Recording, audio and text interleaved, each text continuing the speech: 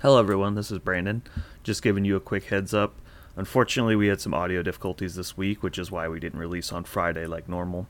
But I think I've been able to salvage it over the last few days, so we're going to go ahead and release it. Unfortunately, Jeremy is going to sound a little bit like Ultron, but I think we're going to be okay. Sorry for any inconveniences, and enjoy the episode.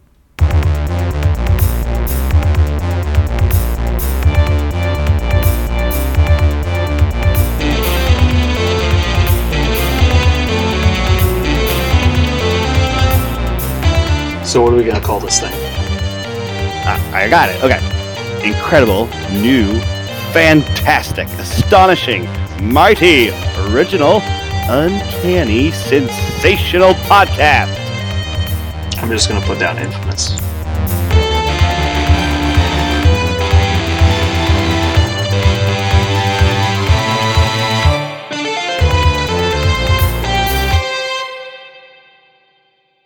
Hello, and thank you for joining Infamous, the audio podcast. My name is Brandon, or Mutilus on the forums.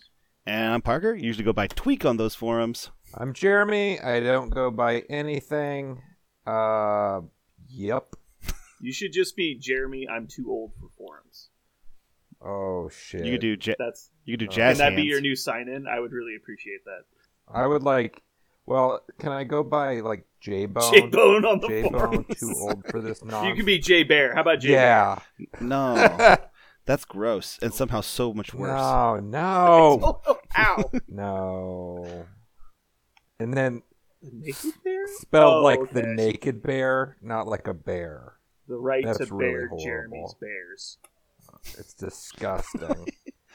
Oh. All right, so This is really fast for the for first us. time ever Oh my on God, where are we Infamous the going? podcast, What's I'm going to happening? remember that we have announced. What is Are happening? you guys excited? I'm very excited. I am super Um, excited. Just a few things to run through. We have new music. I don't know if any of you are the original listeners that we had, but for a while we were just using some stock audio from the old X-Men cartoon. And I wasn't advertising the podcast until we had our music finally came in. And my friend Colin, who is very into music and does commission music production, came through for us, and that's how we have our current music. I went through and re-edited all of our old episodes, and I'm now advertising. So thank you very much, Colin. Colin is really fun to work with, and you can reach him on, I believe it's drthalium.com. Let me double check here. I've linked it in our on our Facebook page. It is www.drthalium.com. THALLIUM. And so that's Colin. He's a good friend of ours. We also have managed to greatly increase our audio quality. So if you had any trouble with any of our earlier episodes having background noise or just poor quality, we've massively increased our audio quality. And we are now available on more platforms than ever before. We are available on Anchor, Breaker, Google Podcasts, Overcast, Radio Public, and Spotify, and through iTunes via the Muson Mini stream. And eventually we'll probably have our own source on iTunes. But currently we're just promoting through the Muson Mini stream. So, any other announcements? Let's see. And if you ever want to hear our ridiculous ramblings before the episode starts or after the episode is over, you can listen after the credits for the pre-ramble. I always add that to the end. News. Parker and Jeremy, I've got some news for you guys. News. We've broken our first milestone. We have over 50 listeners at this point. Is this where we start getting paid? Huzzah! Does that tickle your earballs? I like money. Check your contract. Does your contract say you get paid?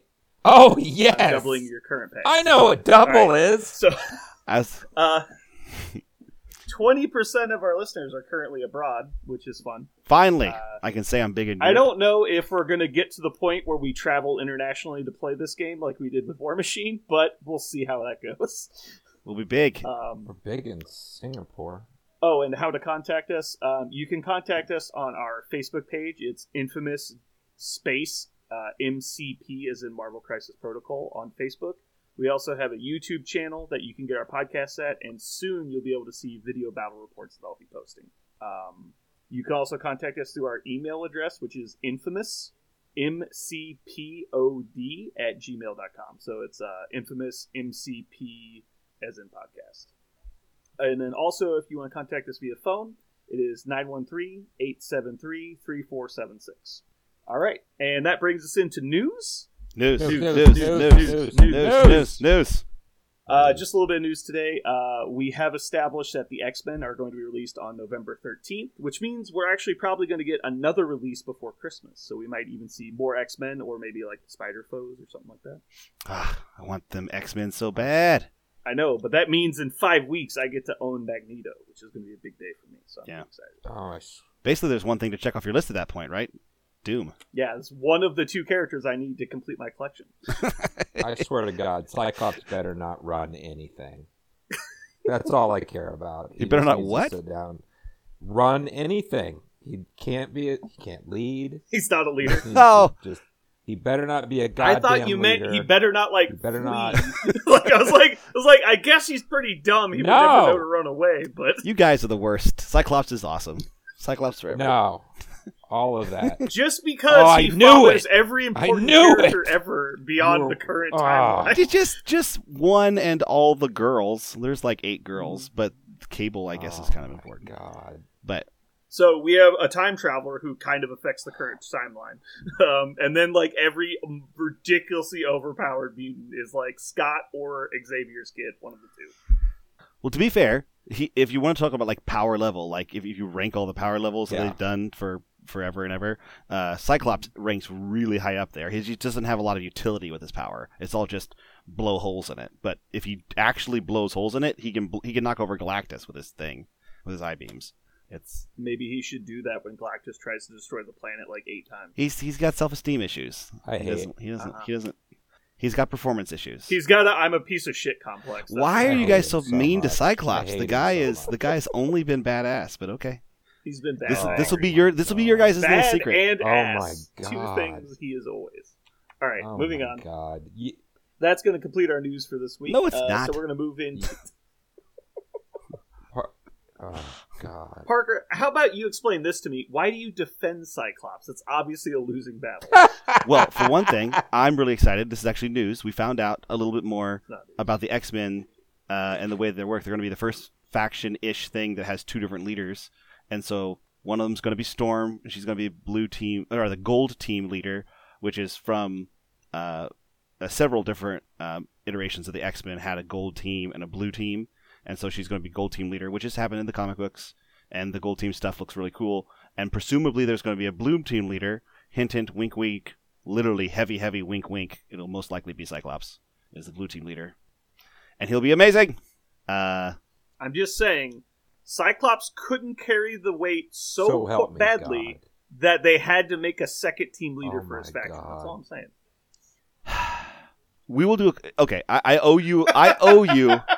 I owe you guys a comics corner. I owe you a comics corner. When the X-Men come out, maybe I'm gonna rock you guys with the comics corner so hard it'll be just Cyclops, jazz hands, jazz hands, you now. just Cyclops. I'm the one that edits the podcast. There will be no Cyclops comic corner. You can talk all you want. It's never going to print. For 2.5 hours. You know what? I don't know if anyone was listening before. Obviously, you wouldn't know. The number I gave out is Parker's number, so you can call him and tell you how badly Everyone he can is at tune rating in characters. to Parker speaking about Cyclops for an hour. I will tell you that I don't care if anybody hears my comic corner update except you guys. I will have my say. I will have my time. I will mute you. I will mute your mic. I will. All right, guys. Time to move on from this horrible section that contains Cyclops and move on to something important. So we are going to talk about what we're currently playing. Are you I don't know if you guys want to say anything. We're getting I know you haven't been able to get many games in with everyone dying, but I'll go first. So I've gotten 2 games in recently this week, and the first one I played Black Order into Spider Friends, or Web Warriors, I guess technically. I played Web Warriors into Black Order. My friend Jason played. He might eventually be on the podcast. It was pretty interesting. I felt really advantaged because I managed to get the proper scenarios out. So we were playing the Spider Infected mission and then also Extremis. So I was able to maneuver his guys away from me well enough to then also heal up from any damage he was able to get on me, and I pretty easily won on Scenario on turn 4. I could have probably won on turn 3 if I played it a little bit cleaner, but just Black Order with so few characters, and he didn't. It was his first game of Black Order, so it's not really his fault, but he wasn't able to really collapse on me very well. And then the most recent game I played was Black Order into Web Warriors, and basically got every lucky event that could have happened to me. I got the Meteors mission, the Kree Power Core mission, and I managed to pick it up on the first action of the game. I'm pretty heavily advantaged on that one, which is why I picked it, because between Proxima and Corvus Glaive double activating on turn 1, you get to roll 4 dice to find the Power Core before your opponent even gets a chance, because I had the priority, which is a huge advantage. And then obviously I can roll 6 dice to their 2 if we have to go another round of activations. And so I have a pretty good chance of picking it up first, but that being said, I still managed to get it. And then I pretty much just made the Thanos bunker, and he couldn't get it away from me. But yeah, so I played both sides of that matchup. It's pretty fun. Although from now on, I plan on playing the list that we built on the podcast now that I've got all my models ready to go. Do you feel like, when I heard you said you did an excellent job with Web Warriors, and it was just so much objective and control, and you barely even had to engage the Black Order, and then you got to see exactly the flip side of that in the other game. Obviously, that's, you have low sample size. You don't know everything there is to know about those two factions. Right. But do you feel like that's what Black Order has to do when they play Web Warriors, or is that what Web Warriors has to do when they play Black Order? I feel like that was basically what we're going to talk about later today, which is how to give yourself the biggest advantage possible when you get to the table and start choosing options. Like, not just saying, well, I'd rather play 18 points than 16 points, so I'm going to pick this mission. Like, actually thinking about your list in advance. And so when I built a Web Warriors roster, I knew I was just going to try and press the win on scenario as hard as I could. And so every scenario I added in some way would allow me to affect that. And so I put in the Spider-Infected mission, knowing that if someone has a very fighty list, like Cabal or Black Order or Asgardians, I could punish them, their action economy, by if they manage to pick up a bunch of the Spider-Infected, they can't properly engage on me, because every turn they have the 50-50 chance of being pushed away with the Spider-Infected mechanic. And then also I've got impact webbing, I've got web line, I've got the ghost spider safety ability, I've got lethal protector. So I have a lot of ways to keep my guys alive, and my opponent wasn't able to pull out a good enough secure mission. Obviously getting priority is pretty nice because I got to pick the extract mission. But the secure mission ended up being Extremis, which actually ended up helping me, so I think he made a pretty big mistake choosing his mission. Even though he thought the healing on Thanos would help him, I never had any interest in damaging his characters, so he just, I don't think, had the experience in the matchup to know that. And so if we played again, I think it'd be different. But yeah, I think a lot of it ends up coming down to knowing which missions and which tactics cards are giving you the most leverage in the matchup.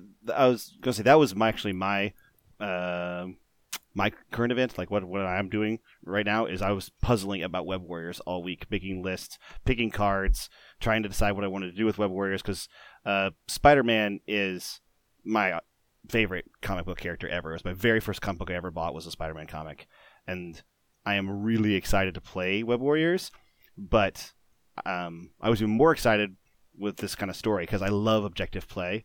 So now I'm just puzzling over it. Like, how do I ensure that my objective play is going to work out in my favor most of the time? Because I feel like that's what Spider-Man and rather the Web Warriors need, is that objective play to work out for them. Cool. Jeremy, have you gotten any games in with anything? No, recently? not recently. My last game was with the Asgardians, all the brothers and sisters and friends and all of them. Okay. With all the cards that help them, and they like to punch things real hard and be tricky. Side note, if you are interested in games, I'll be up at the store tomorrow. So if you want to get in some games, I'll be available. Okay. So moving on past what we've been playing, hobby projects. I know Jeremy has been working on some lately. You want to talk about that? So initially with this game, I mean, I come from 40K and Privateer Press games and those kind of models. And we get these, and we're like, oh my god, I have to glue the nose of this model on, or the elbow pad. Like, this is stupid. Well, you have to glue in, like, the earlobe. Not the entire ear, but just the earlobe. Yeah, exactly. Or a thumb. Like, I have to glue a thumb? So, my initial response to all these models was like, good lord, okay, this is ridiculous. But I just sat there and put together, over the last 2 days, 22 models, the newest 22 models, and I tell you, they all went together. There's no mold lines, and it didn't take that long at all for 22 models. So I was wrong, doing a great job, so high five, whatever. But yeah, I put together the latest 22 characters that have come out. They'll be all painted up soon, and that's where I'm at. All right, I would like to go after that because I'm going to piggyback basically on everything you just said. So I have been working on a Black Order diorama. If you guys follow our Facebook page, you'd see that I made a diorama for the Web Warriors. Basically, Peter Parker versus Venom. He's like web lining a dumpster into Venom. And there's like the building, and it's all modular, it's all magnetized, so I can take them off the diorama and take all the terrain off if I need to use it. But basically, I'm doing as many of these little panel scenes as I can, and I'm trying to make a lot of fun scenes. But I'm doing the Black Order Skull Throne thing, and so I bought the Games Workshop Citadel Skulls Pack, which, if you're not familiar, is a small box from Games Workshop, which is $30, and it comes with 340 individual skulls.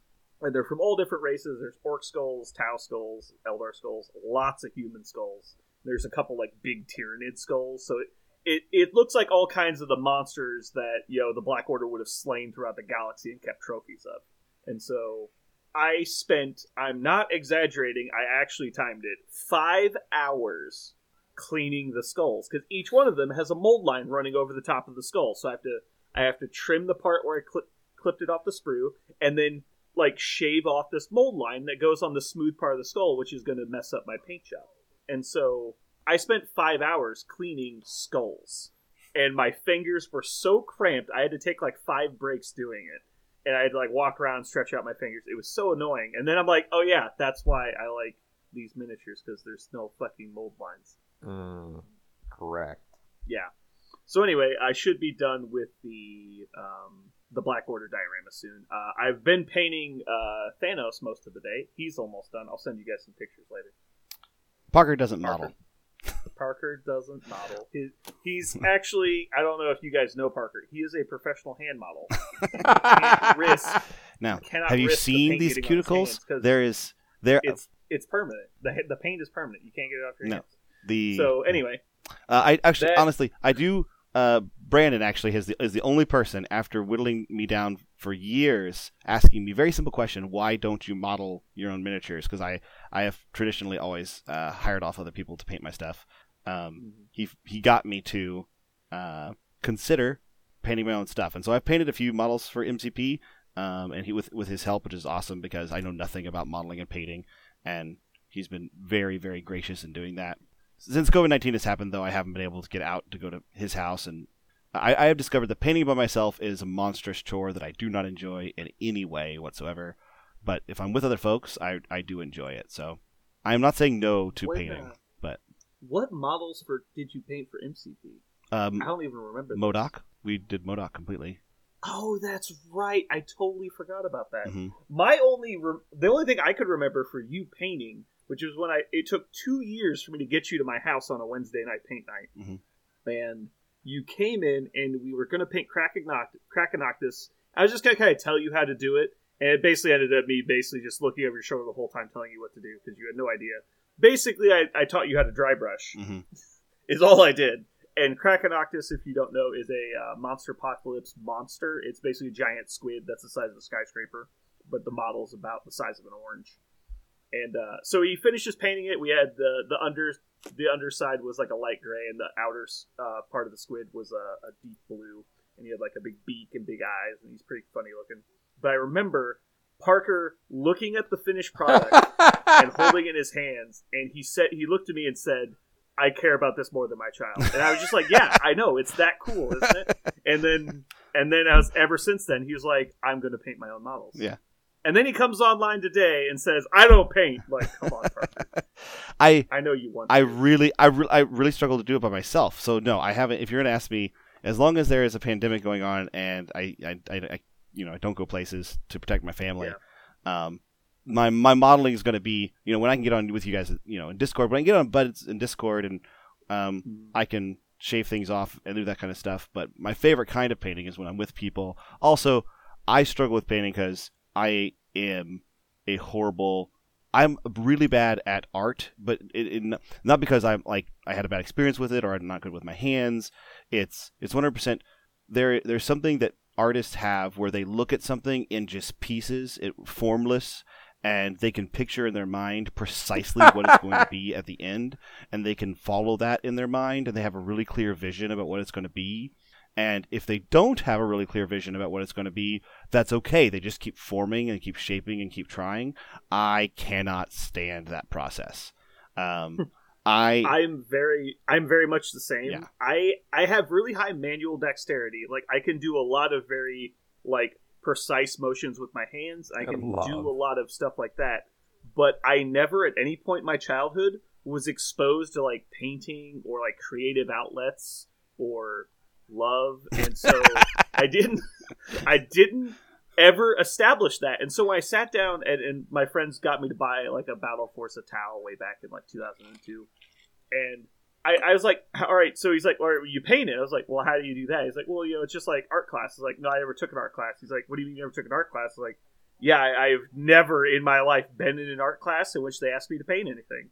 I was like, oh. And so I had to start from scratch, and I was like, well, I'm going to paint these towel, the urban camo scheme, which is white and black. And oh my God, was that a nightmare. It was such a train wreck.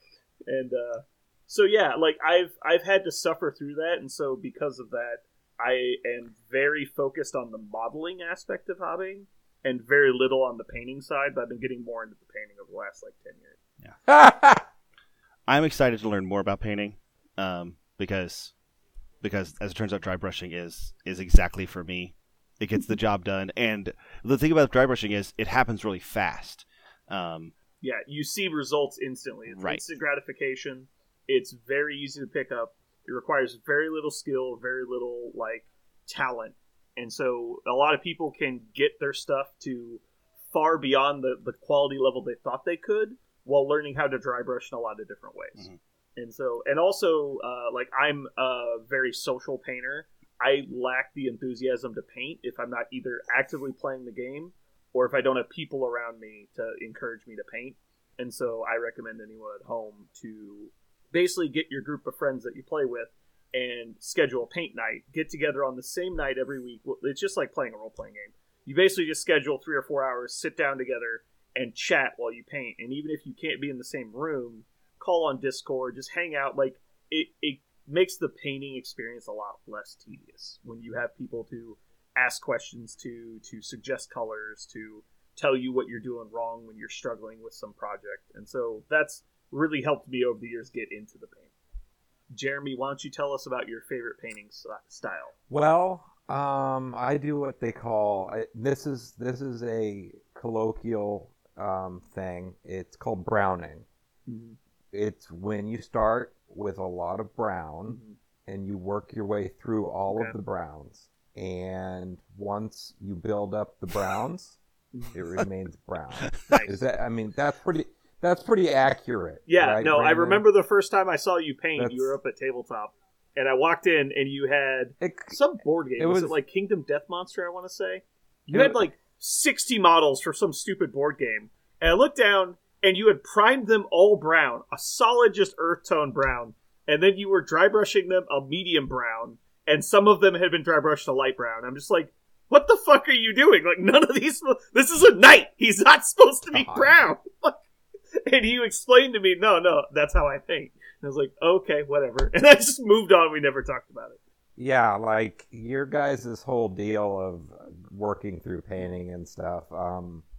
I'm usually the guy who, when was it? A couple of years ago, I helped Spencer paint an entire unit of horses. He's like, we can't get these done. I'm like, give those to me.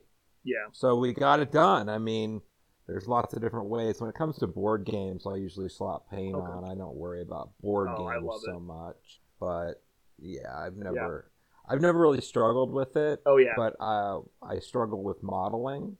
I hate building models. So I mean, we all have our weaknesses. I always find everybody lands in the 2 of 3. I love to think and play the game. I love to paint the models, but I hate building. Jeremy and his brother Jameson, they had a rating system where you would just simply rate the order in which you like to do things, gaming, like physically playing the game, modeling, and painting. And so let's see, Jeremy is a modeler, painter, player, and then his brother Jameson is a painter, modeler, player. So they both hate playing games, but they love the modeling aspect. It was so weird. And so commonly Jeremy would have an army of unassembled or unpainted, beautifully converted like green stuff models. Like he custom sculpted his own Nurgle demon prince that looked like a giant plague bear with his giant like teeth and everything. It was crazy, like over the top, way beyond what I could do. But like his entire army's unpainted basically. And then Jameson has all this like starter box board game stuff that's beautifully painted, like easily could be like, you know, best in any tournament you go to. But like he doesn't play any of these games, and they're all like plastic rubber models because he doesn't give a shit about modeling. I'm like, what the fuck is wrong with you guys? And so I'm obviously a gamer, modeler, painter. So yeah, it is. Gaming 1, putting models together 2. Yeah, I can definitely appreciate the fact that the Crisis Protocol models, super sweet models, they click together damn near, and I'm done with it. Like, almost to model them freaks me out because you'll cut off an arm or something, and like you'll lose it. They do have small bits. Like, the biggest thing that annoys me about the models is there's a lot of models that have very spindly perches, like Gamora and Star-Lord are like basically standing on a 1/16 inch wide piece of plastic, and then there's like some piece of something they're standing on. And because I use a Magna rack, so my models are magnetized to a metal tray, sometimes you have to kind of put a lot of leverage on that to get them off the tray. And so that annoys me sometimes, but for the most part, I think their models are great. The only thing I could truly complain about is sometimes their detail's a little bit shallow. Like, it's not a crisp, like, line, and so it makes it a little bit harder to paint for me. But I think overall their models are great. Like, you can't really complain too much. You have to be able to paint a human beard. Like, that's the problem with those models. You have to be able to sketch on a beard. Because you can't really see it. Okay. I think it's time to get into the meat and potatoes of today. Yeah, he's back. He's both the meat and the potatoes. The alpha and the omega. The beginning and the end. Yeah. I feel like when you go to the store and you buy a 50-cent can of stew, that's the meat and potatoes you're getting with Cyclops. Hey, Dinty Moore beef stew is a staple in my college career. Okay. So moving into our main topic today, we're going to finish off this Asgardian/Avengers list that we've been talking about for the last 2 episodes. It's going to be put away, and we're going to be done with it pretty soon. Today, actually. First thing we're going to talk about, there was a misunderstanding with the rulebook. We did put both Black Widows in our roster, which is technically not allowed. But the reason we did so was because I started reading... Here, let me pull up the website real quick. I'll explain it to you guys based off reading verbatim the rulebook, which was my fault. Totally agreed. It is my fault. Should have kept reading. Which is usually what I tell everybody else, like, did you read the whole section? Like, no. And here we go. So the misconception we had was we were transposing the words team and squad is the problem we had. So I was under the impression that team and squad were effectively the same term, which is just me being dumb. So roster, if you're not aware, is the collection of everything in your list, basically.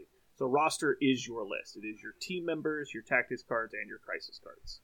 The word team implies the 10 characters you bring to the game with your roster. So basically, team is just the subsection of your roster that includes characters and Infinity Stones. The word squad is the characters you actually field in a set game. So the first section of the building a roster says a team of Crisis Crisis Protocol consists of any 10 characters a player chooses from their collection of miniatures, period. And so I was like, oh, okay, well, that's pretty cut and dry. And then I read the rest of the paragraph, which is 2 or 3 more sentences explaining, yes, we literally mean any combination of characters. However, the next paragraph says, even though you contain any characters, you can't duplicate alter egos. And so I should have read the next paragraph. That was my bad. But that's fine, because actually that gives us a little bit more to talk about today. Because I think there's 2 obvious swap outs for Agent Widow, which is the 3-point version of Black Widow. And I think those 2 options are either Bucky, the rogue agent, or Iron Man. And so I think Iron Man is a pretty obvious swap for her in the role that we were using her for, which is basically a skirmishing model that's good at holding flanking objectives. Because he's a ranged attacker, which means he benefits from our Marked for Death card. And he's really good at pushing people off of points. He's hard to kill. There's a lot of great things about Iron Man, even though he's not super flashy. And then Bucky, the main reason to include Bucky is that he breaks ties for both factions because he's a rogue agent trying to make your cut. Although if you're playing Asgardians, it's probably not very hard. But also, it potentially could allow you to play the Till the End of the Line card, and I'm a sucker for team-up cards. So it would be a really fun thing to say, like, oh, look, Captain America has 9 defense dice to whatever that comes at him, and then Jeremy would kill himself, and it'd be... I'm getting ready to like, who suggested this?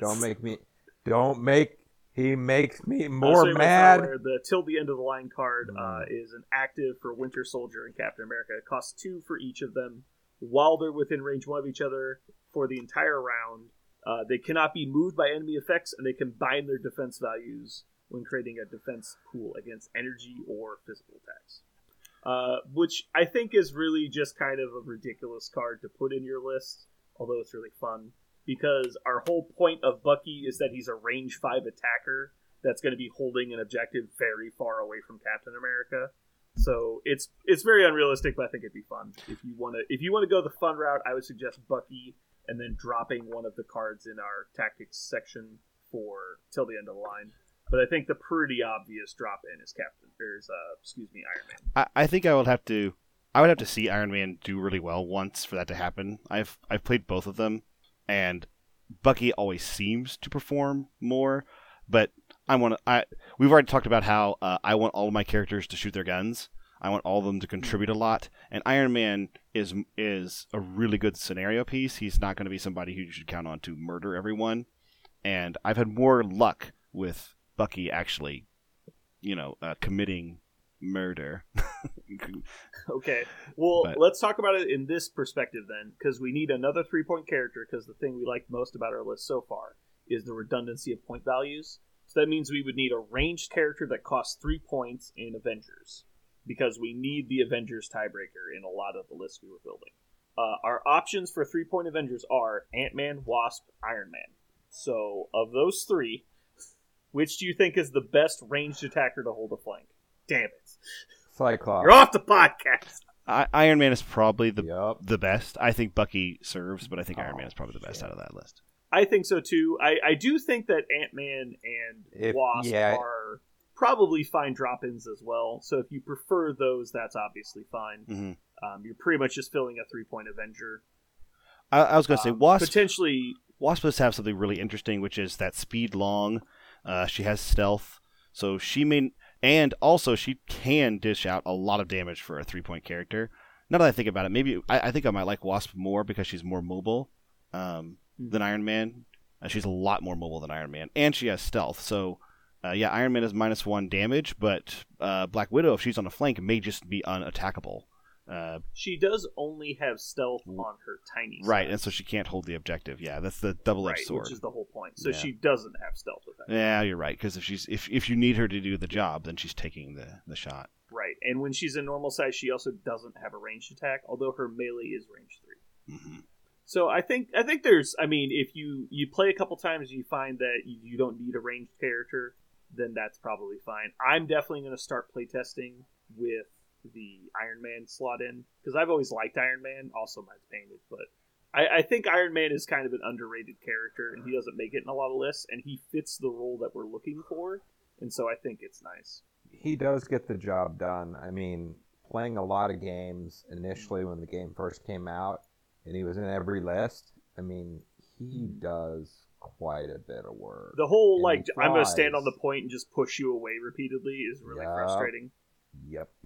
Okay, so basically what we've established is that probably Bucky or Iron Man are your most obvious drop-ins. Wasp and Ant-Man are also great options. It's just kind of whatever you're going to build your lists around. And because we've selected the missions that we have, which kind of force fighting towards the middle of the table with just a couple flanking objectives for the most part, I think that Iron Man's probably your best pickup because he's going to fill the need that you have most importantly. Okay. So now we're going to move on to the last part of our topics today, which is we're going to talk about how to choose your options from your roster while you're setting up a match. So I would say probably the most important things, obviously, is to establish what your opponent is able to bring, because obviously this is become in different sections. You're first going to choose characters, then you're going to choose tactics cards. Excuse me, you're going to choose missions, then characters, then tactics cards. Also, getting a look at the terrain available in the game is pretty important. Knowing that certain terrain features, identifying them, that if based on your side of the table, you might be able to block off a certain objective deployment with maybe there's a big truck on a flank, and so if you choose deployment C, and you can, hide your truck behind or hide your objective behind the truck, might be really advantageous. Obviously, choosing your characters based on deployment is going to be pretty important. Parker, I know you're pretty limited in the number of games you've played in real life. So, Jeremy, what would you say is usually the most important thing you look for when you set up? At the time, you look and you go, okay, is there a Hulk on their side? Is there truly, is there an Ultron on their side? Yeah. And if those aren't even an option, then you go, okay, well, what do I want to do to them? How do I want to do it? And also, do I understand my missions really well? And which ones don't I? And usually the way I look at them is I'm very comfortable with these couple, so I'm going to go with these because I understand them and I know my guys can do it. And, over time and getting better at the game, that expands exponentially. But for me, in my comfort level, that's what I look at. Parker, do you have anything to add? I was going to say, yeah, whenever you're trying to pick and you're trying to guess what your opponent's going to do, the biggest thing is, can you spoil, right? They're going to try to do something. They didn't come into the game with zero game plan. If they did come in with zero game plan, then you this is not really going to be a match. This is going to be you executing your game plan and then watching you do it. But if they have any sort of game plan, can you discern that? Can you find what you think they want? For example, Black Order probably wants to put stones, right? They probably want a king make to a certain degree. And so if you see that coming and you're looking at that and go, okay, well, how can I spoil that plan of my opponents? How can I make this more difficult for them to do? Okay. So we're going to look at this from the perspective of the list that we've built, which is going to finish off our list today. So just running through it real quick in case you forgot anything. It's Thor, Loki, Valkyrie, Hela, so the 4 Asgardians. And then we combine that with Avengers, so it's Captain America, Black Widow. We're going to go with Iron Man to replace Agent Widow, Hawkeye, Rocket, Raccoon, and the Mind Gem. And so obviously our objective here when we built this list is very aggressive, melee-oriented. We're going to try and send a very powerful strike team into their list, try and break it up and go get any extraction objectives that we want, and basically force them to fight us while our very cheap ranged attacker skirmisher models spread out and take our other objectives, while hopefully our vanguard force is able to occupy the enemy for as long as possible. Moving to our tactics cards, we have Odin's Blessing, our Avengers assemble based on which faction we end up choosing, Sibling Rivalry and Drop Off, which is a great combo, Patch Up, Brace, Inspiring Monologue, and Mark for Death are our other tactics options. For our missions, our secure options, we have Gamma Wave Sweeps Across Midwest, which is the very aggressive Hulk scenario. I can't remember the name of deployment. I'll check. Gamma Wave is deployment E, which is just the 3 points along the center line. So that'll be perfect for us. Cosmic Invasion, which is the Black Order scenario. It's deployment D. We have Riot over Extremis 3, which is the healing one that is which deployment? Let's see. Deployment D as well. Our extract missions are the Montesi formula is found, which is deployment E as an echo. Struggle for the cube continues, which is deployment F. Fear grips world as the worthy terrorize, which is deployment D, and that's the rest of our missions. So we've got a lot of deployment D, a lot of deployment, or E as an echo, and also F as in Foxtrot. So all of our missions are designed to kind of force people to group up in the middle, which will help our very elite melee force that we've built. So like Jeremy was saying, first thing we need to establish what is our opponent's strategy. And so if our opponent is running like Cabal or Asgardians or maybe Black Order, they're going to be pretty similar to our strategy, which is going to be a very elite damage force. Cabal can be more range oriented though, so it's mostly Asgard, and Black Order is going to be kind of a mirror match. I'd say most of all, we probably need to be most worried about something like the Guardians of the Galaxy, where they have lots of cheap, effective characters that can spread out really well. Or maybe even the Web Warriors, who are really good about spreading out and moving stuff around, board controlling our characters and pushing them and controlling them. So, obviously identifying your opponent is very important. Knowing which faction you're going to play based on your opponent before you even start picking missions. Unfortunately, in this game, we're pretty much at the mercy of the priority rule for choosing objectives. Although you can kind of get a glean at what your opponent might do. So let's say, looking at from the extract option, I think choosing red when you have the priority is the most valuable, just from a blanket standpoint, because the extract missions tend to be the most different. They tend to have widely varying point totals more so than the blue missions do. And there's really just some very different missions. Like the Comet mission that I was talking about earlier with the Black Order. Basically putting all the eggs in one basket and fighting over one object is very strong for those elite high point cost models. Getting Hulk or Thanos to be able to pick up a single objective and have him have all of the value as long as he can stay alive is very powerful. Parker, what would you say would be most important for our list? Would you say red or blue?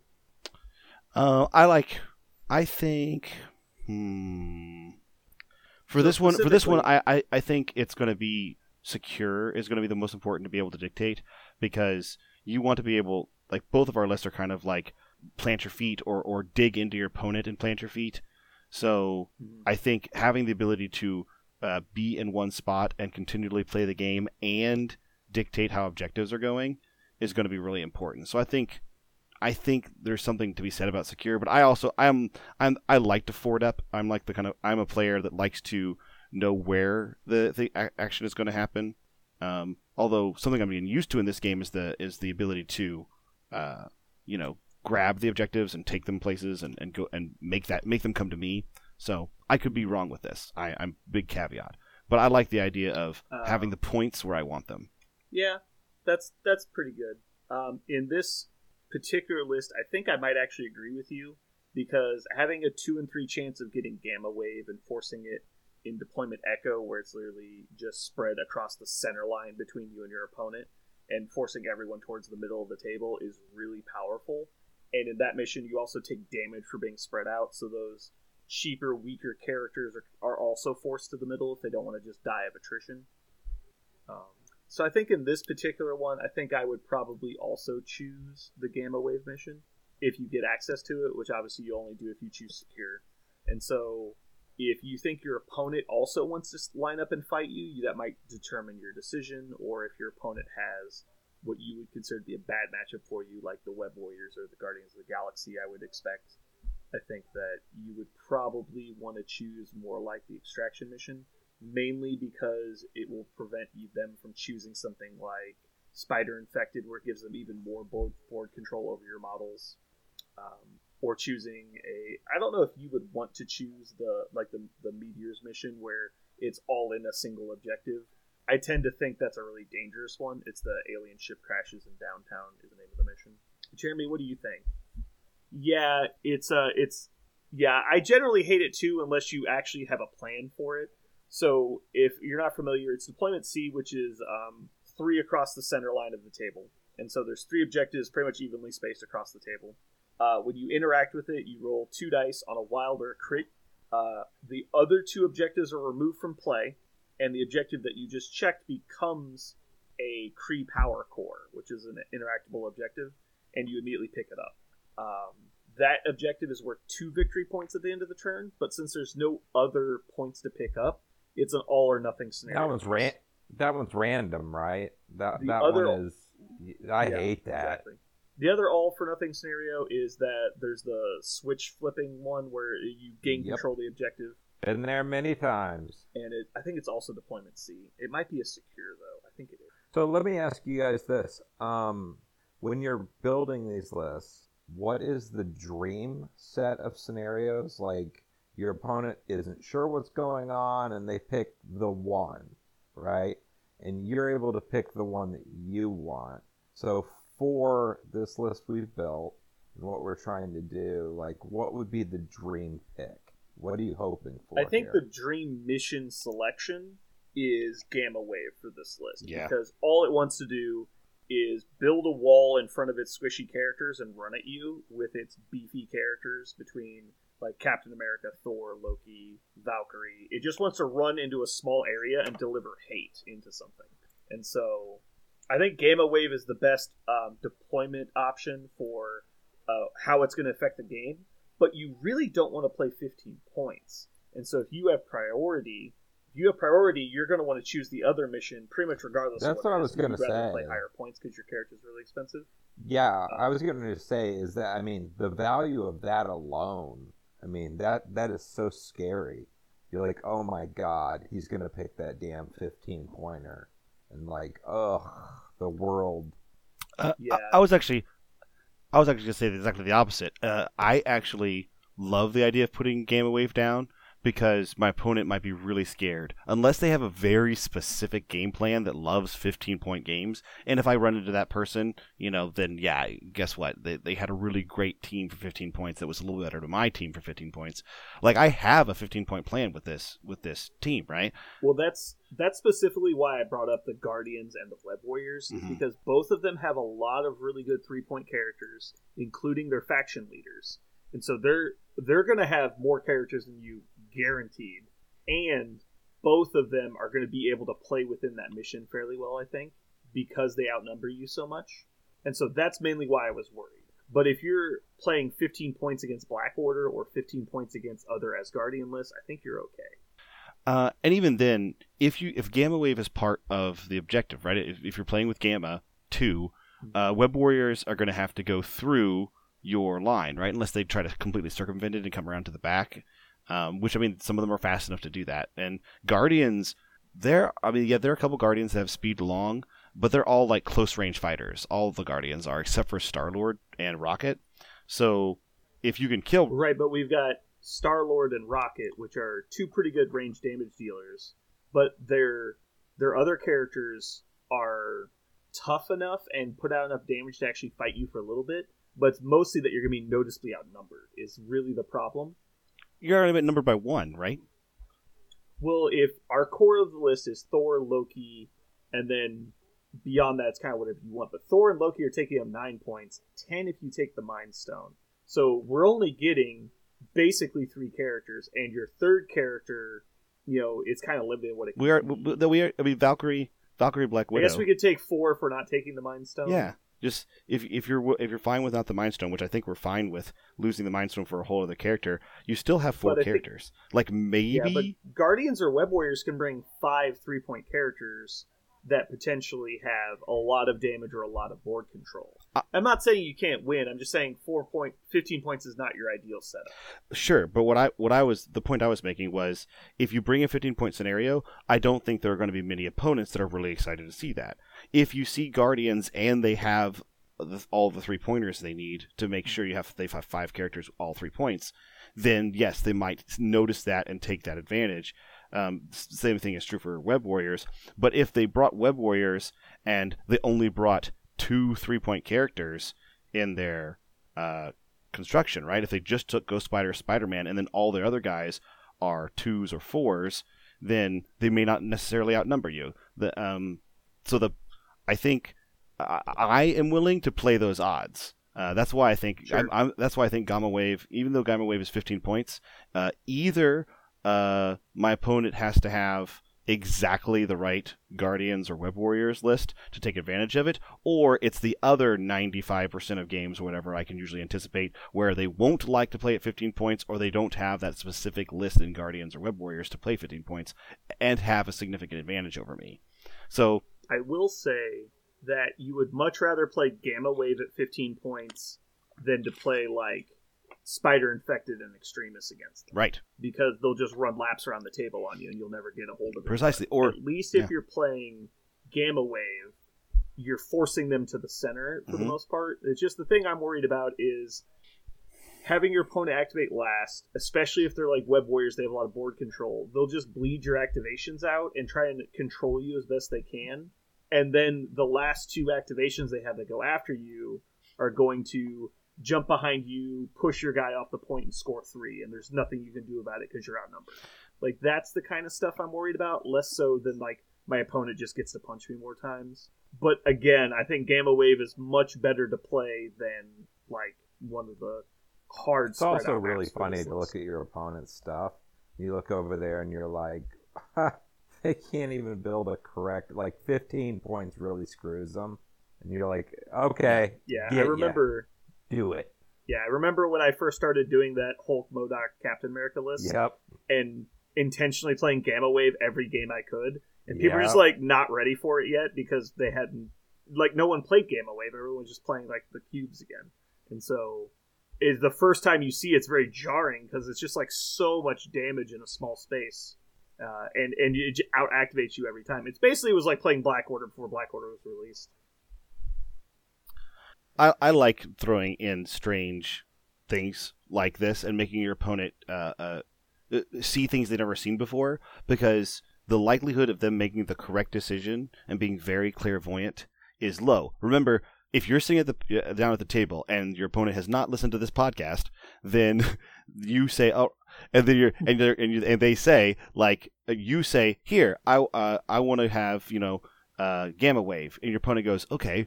Well, why would they be willing to pick a 15-point list?" And look at your stuff and they go, they must have some reason why to do 15 points. I'm looking at my stuff, and I have not practiced 15 points because that's not something I do very often, because the great majority of games end up falling at 17 or above. So I'm going to go ahead and go with what I know and pick 17. And you pat yourself on the back for double faking them out, and I don't think it's that hard. And even if they say, okay, I'll call your bluff. Let's go ahead and see what happens when your list plays at 15 points. You go, okay, cool, and you drop your 15-point list, and it's still 4 characters, and it still feels great. And it's playing that objective you wanted, which was Gamma Wave. That's the thing you wanted. I think being willing to go down to 15 points and play that way is, first of all, not that sincere of a risk, actually, and second of all, something that's willing to be played as long as you're getting that objective that you want. So, as a whole, Jeremy, do you usually heavily... I mean, I know it's been a while since you played. Do you usually have a plan going in, like, my list wants to play these scenarios, or if you win priority, which secure extractor you're going to pick? Do you usually have a plan going in? Oh, absolutely. But my plan is usually different than anyone else's. My plan is, again, I usually have hammers. I usually have something that makes your guy stronger, more powerful. And I just want that on the table because I want to hit things really fucking hard. But along with that, we want to win and be successful and all that business too. But really, like, I love the game for being able to create these moments of, oh man, this is going to be awesome. And I even look at that when it comes to choosing the scenario pieces. Like, that's a part of the fun for me. Parker, do you feel like there's a best option on just generically? Do you think that choosing extract over secure is normally the right call, unless, like, in this specific instance, we have a plan? Like, which one do I like to pick in general? Yeah. General, I like to pick the blues in general, and the main reason why is I like to pick where the fight's going to happen, and I know extract can throw that for a loop, and they purposely have spoiler extracts where, like, for example, the Kree, right, where that has 2 points for every time you are holding onto it, so it asks you to move around the board and be more mobile. But my particular style, what I appreciate is knowing where the fight's going to happen on the board, and that's why I like to pick the blues. I like to know that yes, there are objectives that are going to be picked up and moved around the board, and I'll have to track those down, but I know this is where my fight's going to happen, and my force is ready to fight here, here, and here. So I like blues. I'm sorting the missions right now. So I prefer secures. Okay, so secure missions range from, there's 1 deployment beta, 1 Charlie, 3 Delta, 2 Echo. Extractions have Alpha, Bravo, Charlie, Delta, Echo, Foxtrot. And so I think there's a bigger variety of deployment options in Extract, and I think it's pretty obvious. I'm looking through. There's only 2 of each at most in Extract. There's 3 Deltas in Secure. I think if you want to choose where the mission's going to be fought, I think Extract is actually more impactful, although Secure obviously lasts throughout the game, as opposed to the Extracts who are only the one time. I think... Go ahead.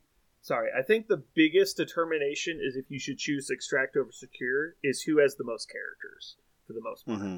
Because, and there's also, obviously there's a lot of exceptions to these concepts, but there's a lot of Extracts that have different deployments. There's a lot of Extracts that have very specific rules on what you can do once you pick things up. So melee-based lists, there's a lot of Extract objectives that say you can only move once, you take damage if you don't attack, you can only pick up 1 objective at a time. And so specifically taking those, regardless of their deployments, regardless of the other things they do, knowing that, well, my opponents generally are going to be chasing me because I have a board control list that's range-based, like kind of like Web Warriors where they like to control people, or like a range-based cheap character list, or maybe even Cabal because they've got a decent amount of ranged characters. If your opponent has a lot of ranged abilities, you probably don't want to pick an Extract mission that's going to hinder your ability to get to them. And so I think looking at those things before you choose which, if you're going to choose red or blue, is going to matter a lot. In this one, I think anytime we can force our opponent to bunch up or advantage, because I think our list is just designed to win through melee. Yeah, I think just the most important part about this is people, because at least locally, I see a lot of our locals that are pretty casual.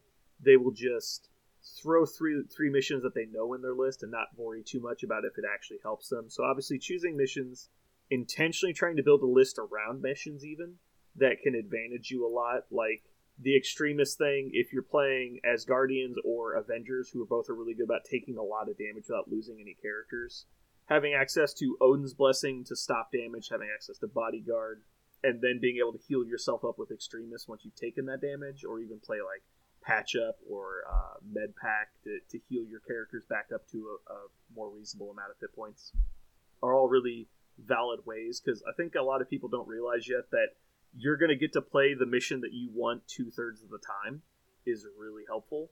All right, I think we've pretty much covered missions, so let's move on to tactics cards. In this particular list, I think it's pretty obvious what you should choose most of the time, because we have 2 faction cards that's going to be determined by which faction you're playing.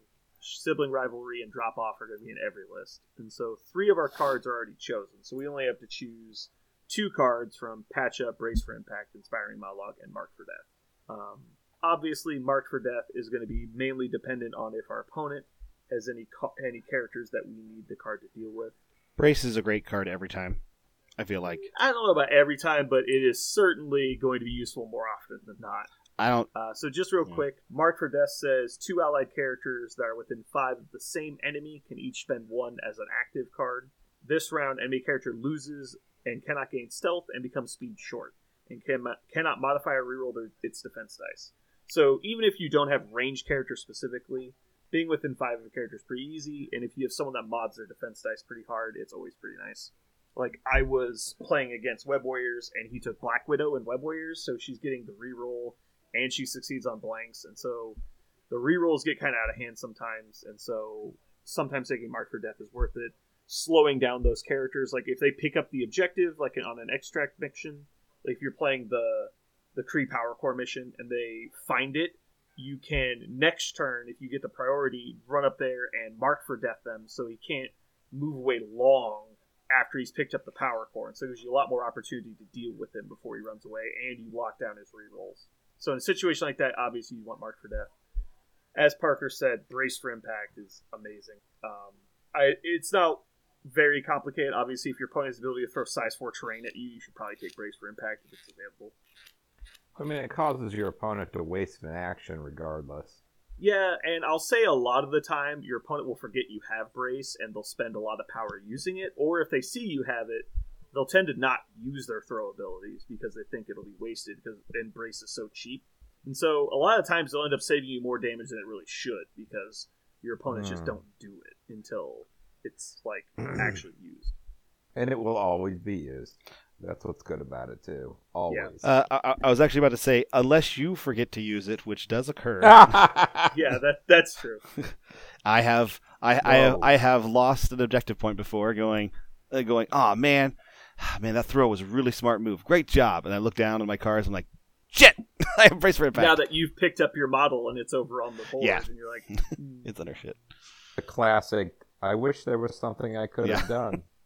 If only. But that's impossible. There's no way I could have done anything. So then the last two cards, which I think are the most matchup dependent, Patch Up and Inspiring Monologue. Surprisingly, I think Inspiring Monologue is actually the most matchup dependent card, even though I tend to take it a lot. Inspiring Monologue is amazing on missions where you know one character is going to be more important than other characters. So knowing your matchup a lot, knowing that your opponent isn't going to be able to deal with, like, let's say Thor, for example, someone who has a decent amount of defense dice, or Captain America who has really consistent defense dice, or even Black Widow who has really consistent defense dice, being able to pick up either the most important extraction element or the multiple extraction elements, and then play Inspiring Monologue on them and be able to potentially defend a huge amount of damage. Especially on characters that get multiple rerolls. Like, if you have Inspiring Monologue access in Web Warriors, and you get extraction tokens, you can Spider Senses reroll, Greater Responsibility reroll, and Inspiring Monologue reroll your dice. Like, and it's just silly the amount of rerolls you can get on a defense roll. Not to mention if you've got characters that have a large amount of dice, like Captain America, that succeed really often. Like, I've definitely played Inspiring Monologue and have Captain America just live through just ridiculous amounts of incoming attacks. So having Inspiring Monologue available and also Brace for Impact paired with it, so they can't get around the defense dice as easily, very, very strong combo. In matchups where you don't think that you'll be able to use your dice because they have a huge amount of throws, or if they have a lot of ways to avoid defense dice, don't forget to watch out for people like Venom who cancel out your defense rolls. Your modifications, or if your opponent's running Marked for Death. Like, if you see Marked for Death in their pool of 8, maybe you want to take Patch Up instead of Monologue. I think our Marked for Death is a hot take. I don't think we're going to see Marked for Death very often in lists. Well, you say that, but Web Warriors are pretty fucking popular right now. I think it's actually a pretty good pickup.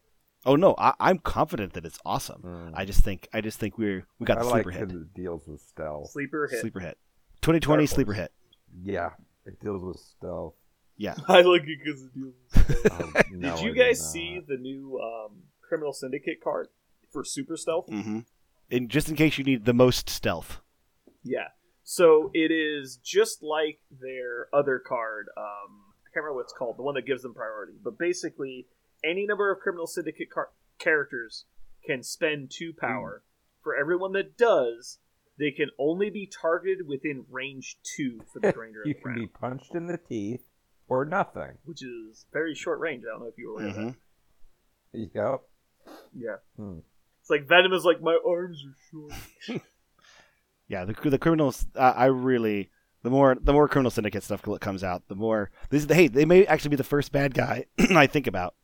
Because I never think of bad guys. I always just go, but what about the heroes? What kind of heroes can I play? Criminal Syndicate might be the first bad guy army that I'm really excited to try. It's also amazingly synergetic with the Spider Foes because they have like 3 of the same characters on their team. Yeah.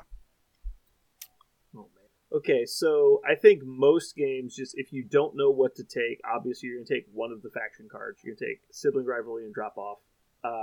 Jeremy, if you had to pick 2 of the remaining 4 of Patch Up, Brace for Impact, Inspiring Monologue, and Mark for Death.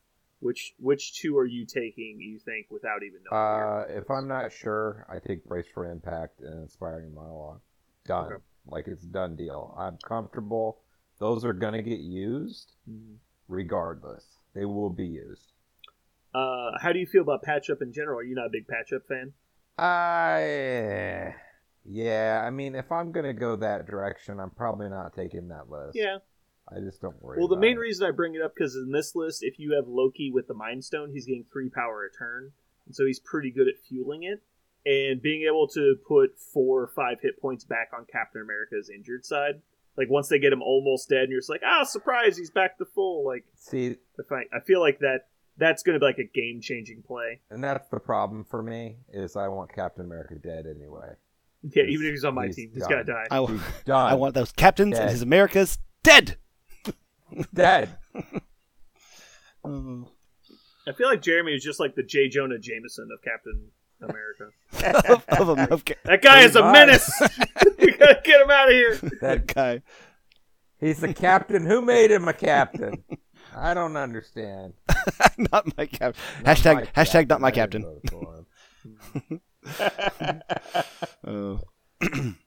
Hashtag dead.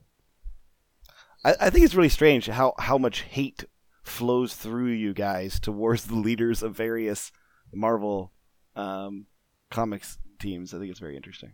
I don't even like Captain America that much. Like, I think he's an interesting character, and I'm glad he exists. But I definitely like his mechanics way more than his fluff. Like, I'm so happy that there is a character that does what Captain America does, as opposed to, like, just liking the characters. Where I think I like Thor as a character more than I like his mechanics, but I play Thor because he's fun. I'm just all offense. That's my issue with almost every game. I'll take more offense, even though defense is the smart play. I'm just like offense all the way. So what if, just imagine for a second if you would, you're playing the Worthy, so there's the 4 hammers that add to your dice rolls. And Captain America gets all 4, right? Just imagine for a second. All right. Okay, and then he does his shield toss, and he's rolling 8 dice on shield toss, ricocheting on wilds for an extra attack. And so he can throw his shield effectively 4 times because you're rolling 8 dice each. So Captain America isn't running around the table picking all this shit up. No, but he's standing next to the opponent who is holding them. So when they die and he's still alive, he picks them up. Well, here's the thing. He couldn't pick them up. I disagree. He's the only one that can pick them up because he's Captain America. And he can pick up hammers. He has one not in my list. To pick up hammers. Goddamn it. Oh, God, that would make me so mad. He would block all the attacks, and then he would throw a fucking shield at me and destroy my mob. Oh my God! Bing. Just like bouncing it off your dome. No, the worst. Kind of wish we had built a second list to like a what I would take in this example. I think our cards are also very obvious on when you should play them, when you shouldn't. I don't feel like there's a lot of good discussion on the tactics card side. Well, I do think we purposely we purposely did that, right? Like, we didn't want there to be. I know for me, when I pick tactics cards, I definitely steered the conversation in the direction of I want to know what I'm doing most of the time with tactics cards, and I usually only have 2 or 3 tactics cards that I'm ever debating on, and generally speaking, I already know what 5 I'm taking most of the time, and I have 2 that might switch out if I see something really obvious. Like Mark for Death is a great switch out where you're like, okay, well, obviously I'm playing Web Warriors and they have Black Widow, so I'm going to find a use for this at some point. But, like, I like the idea that my tactics cards are I'm counting on them. But I want tactics cards to swing the game really hard, because tactics cards are one-use items, right? They only happen once, and so I need that one use to be really impactful. So I'm planning on taking exactly certain cards that I'm sure are going to give me that impact. The only faction that I'm ever like, whatever tactics cards more or less is Guardians, because I can always turn those into impact with the rerolls. But one of the things about tactics cards in this game, this is one of the reasons why, you and I have had many conversations about how some tactics cards just seem so bad, because they can't possibly be giving you the impact that other tactic cards do. When you only have the ability to take so many, and some of them seem so strong and some of them seem so weak, why would you ever pick the weak ones? Because you're not going to be able to just fill your deck with those. This isn't a trading card game where you have to have some weaker cards and some stronger cards. This is, you only get 5. That's it. So take the 5 that you're ever going to use. Plan on having them used every game.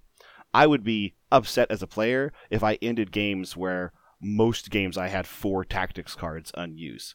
Something's wrong. I picked the wrong ones.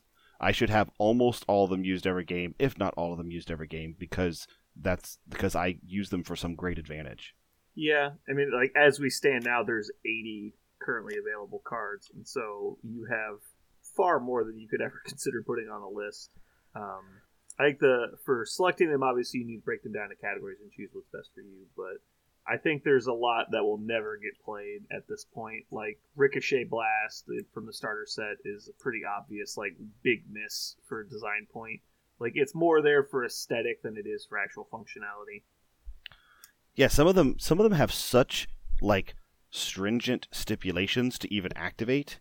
You have to go through so many hoops that when you compare something like Brace for Impact to Ricochet Blast, and you're like, both of these are equally valid options to go into your slot. You're like, well, obviously the one that can happen instead of the one that might happen for a cost sometimes for a weaker attack than some of my characters can put out. I'm clearly there's a winner here, and for that reason, I think most of the time, maybe even the hallmark of a really strong list is that you build characters and you planned on certain of those tactics cards, and those cards are going to get played almost every game. That means you automatically have an advantage over an opponent who's bringing tactics cards that they only plan on using 2 or 3 situationally. Well, you're winning the game before anybody ever rolls the dice, because you have more resources than they do, even though the points of values are the same and the objectives are symmetrical and everything's supposed to be balanced. You balance the game in your favor because you brought 5 tactics cards and you're going to use all 5. I think you can maybe 4 or whatever choices I take. I usually have 1 wild card, right? And I think you should. Just because, unless you're in a tournament, you're the number 1 guy in your meta or whatever, you have to win. But I want just trying something weird, putting a card in there that you aren't exactly sure how it's that stuff is kind of cool sometimes. It'll pop out and you're like, oh my god, that might have worked. I don't know. Just getting an interesting card in there from time to time is something too. Oh, God. Is it about Cyclops? No. So what I'm saying is, Jeremy, what I'm saying is, Brandon, is when we were building this list, I was proud to say that my 5 tactics cards are pretty much chosen for me, because that means I'm going to use them. So the tactics cards I took in my Black Order list, I'll just talk about the ones that were interesting, but I took All You've Got and Power of the Cosmos against Brian. So Power of the Cosmos is the AoE attack that Thanos has. It's a Thanos-only card, but it's not affiliated. It's an AoE 1, does 6 dice of damage, energy, costs 0, but the card costs 4 to play. But it gets +1 AoE per Infinity Stone the character has. Nice. And so it's AoE 3 if Thanos has 2 stones. I didn't have the Reality Stone on Thanos. I put it on Corvus that game. But I triggered Power of the Cosmos and made a 5-person AoE 3 attack that did 10 damage. And so I did 10 damage to his team with Power of the Cosmos, which was pretty fun. But I played All You've Got on Black Dwarf. And so Black Dwarf played it while injured and died. But I think it was probably worth it. Basically, the situation was Thor had just flipped to his injured side, and Spider-Gwen was there full health. And so I activated Black Dwarf. He had 3 damage on him on the injured side, 10 power. and I dazed Ghost Widow and did like 6 damage to Thor, and then he died when I played it. So, but I thought it was probably worth it because he was gonna lose that fight anyway, because Thor versus Black Dwarf is fairly comparable, even though Black Dwarf will probably lose in the long run. But with the Spider-Gwen there as well, then I was clearly going to lose. And so instead of just dying probably before I got to activate again, I got to do 2 more attacks into him. But I think that's a card that's probably not going to get played a lot. Yeah, but at the same time, all you've got in Black Order actually has a natural advantage, which is it's a card that is going to turn into likely victory points, because Black Order gets victory points from KOing others. So, like, if you remember Black Order, if you're always going to be down, usually in numbers, your opponent's going to have more models than you. Then all you've got is a great way to make one of your models count for 2 at a crucial moment.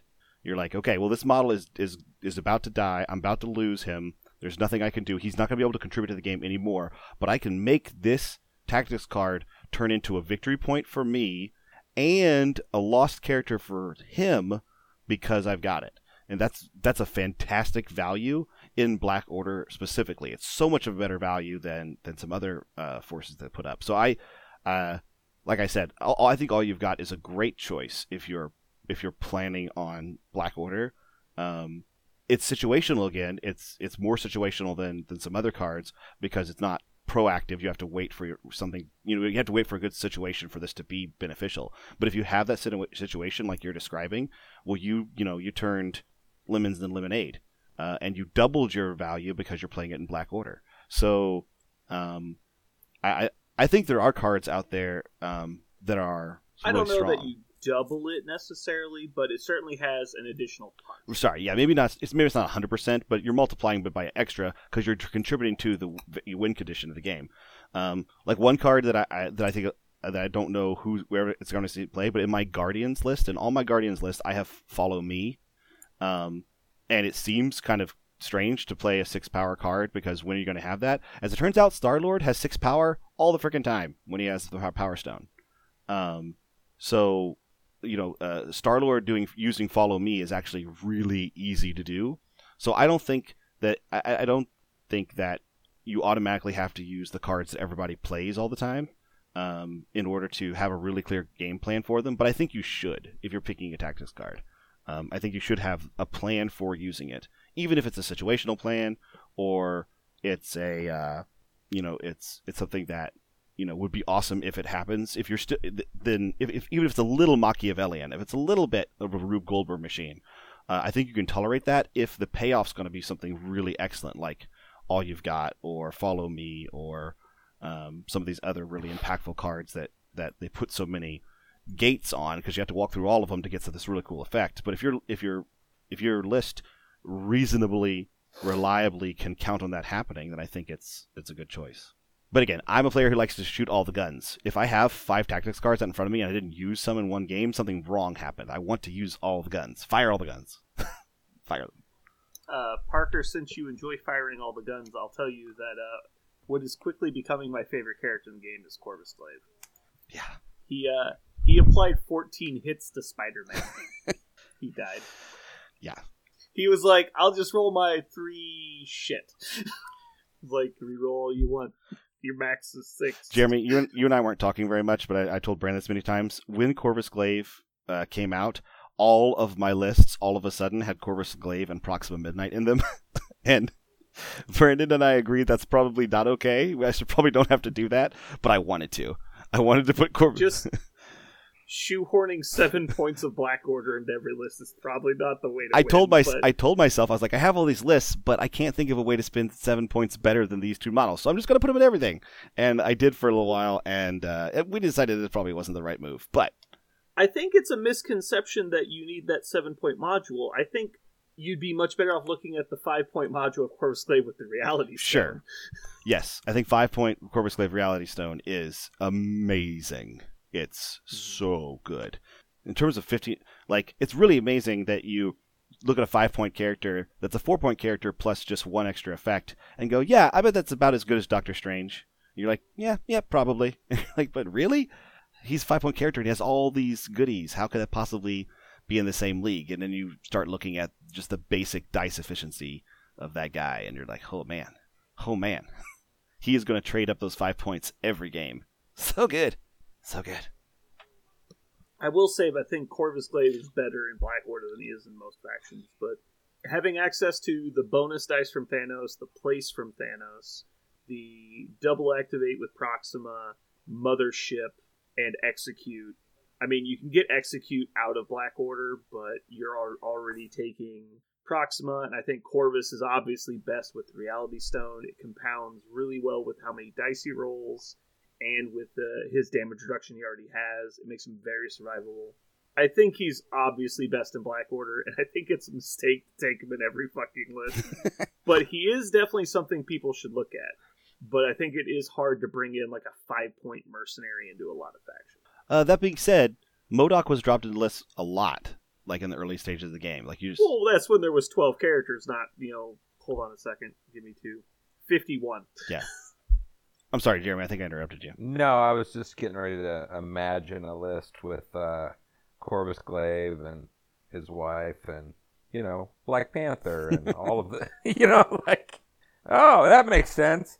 Yeah, that's Wakanda. I mean, all right. Honestly speaking, like, not only does he get everything he wants in Black Order, but I think Black Order wants him just as much. So, Jeremy, my kooky idea, my Rube Goldberg machine that I made was actually Proxima and Corvus in Guardians, because Star-Lord can drop off Proxima, and she is currently one of the only characters in the game that can do a 0-cost attack with drop off lets you do a 1-0-cost attack with the character that you drop off, and her 0-cost attack allows her to immediately teleport. And so if you want to, you can pick up Proxima, drop off, she throws her spear, teleports there, and then starts eating whatever it is over there. I really, really liked the idea, but it's very much... Go ahead. You're not allowed to do that. They wouldn't do that. They wouldn't do that in real life. Yeah, it'd be silly.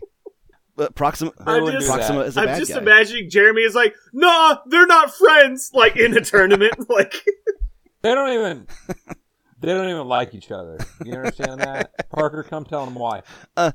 Excuse me. Just tell them why. Tell them about Proxima Midnight. Proxima Midnight was wronged by this person in the past, so they would never do that. Proxima Midnight would never join a team with Star-Lord for these reasons.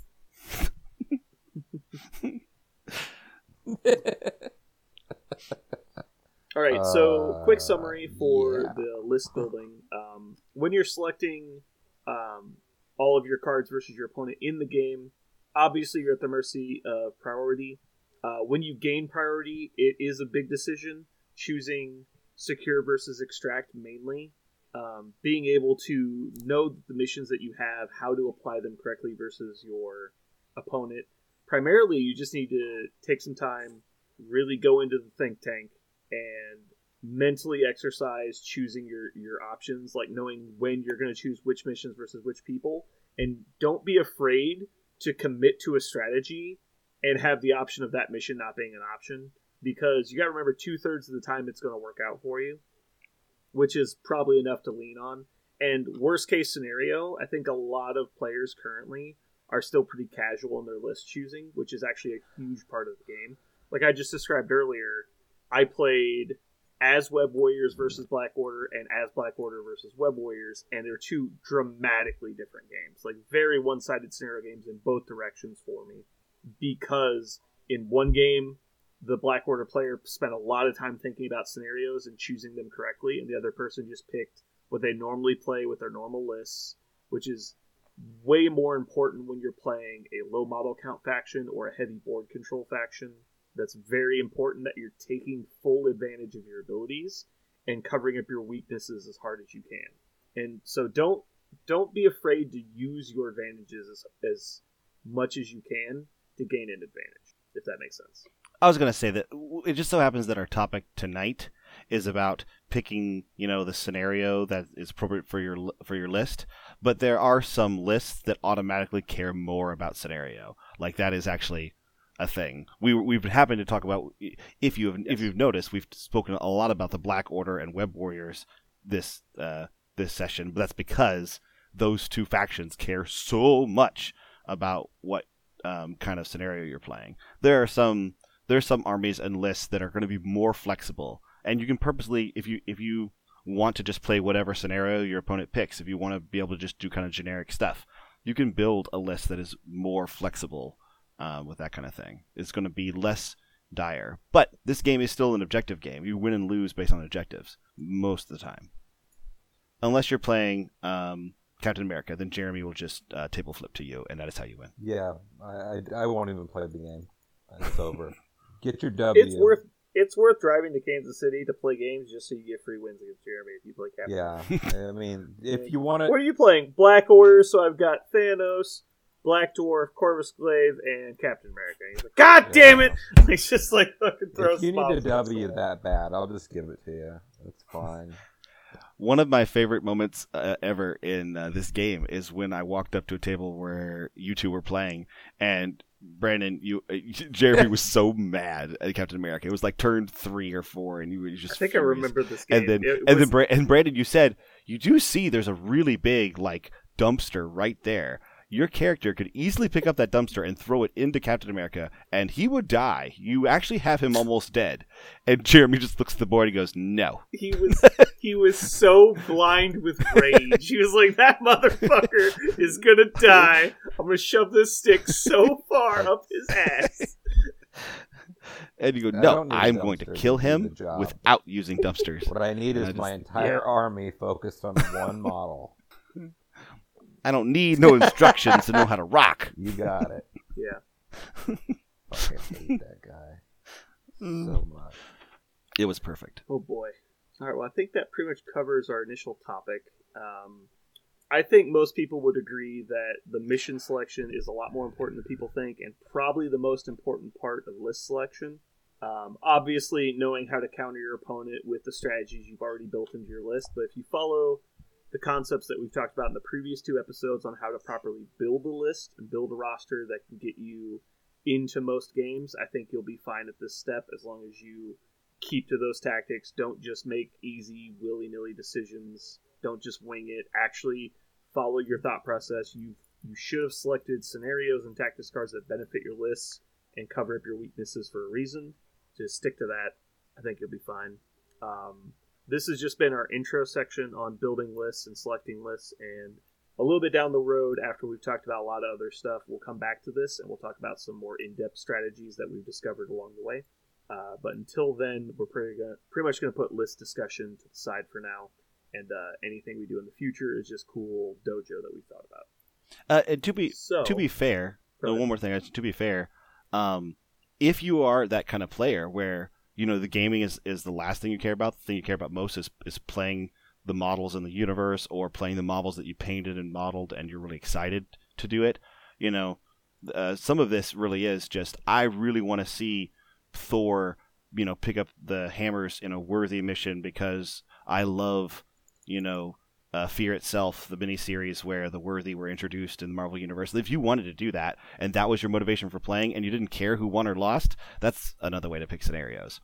I take huge offense at you trying to squeeze a comic corner into this fucking episode. You did not pre-approve that. Was not an attempt at doing that. That was actually 100% an attempt at validating. You mentioned an earlier episode, right? You said in early episodes, take those advices. One of the things that Jeremy said in earlier episodes is sometimes he just plays the thing that he thinks is going to be cool.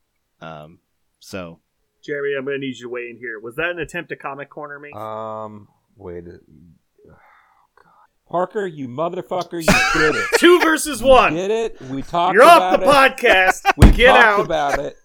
We talked about it. You're gonna cut my pay in half, aren't you? What did you do? Yeah. What did we do? You get 1/3 pay until this issue is resolved. Jeremy is getting.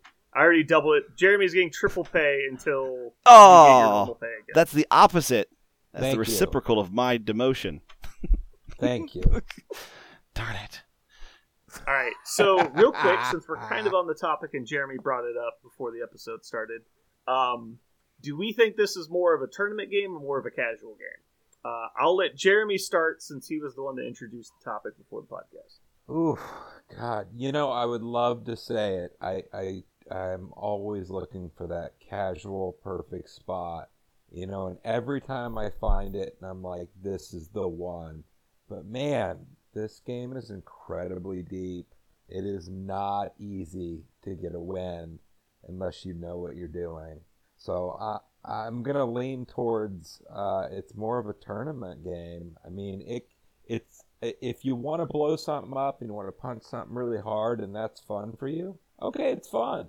You're not going to win, but it's fun. That's where I So coming from War Machine, which all of us have, we were all pretty competitive War Machiners back in our day. We were pretty big deals in our local meta. And so anyway, I think the most important part of having a casual game is that anyone can show up and have fun. And the most important part of a competitive game is a clean, precise rule set that's easily understood, has very few, massive imbalances. And the second important part of competitive play being gray areas. I also want to put this very well. Let's see.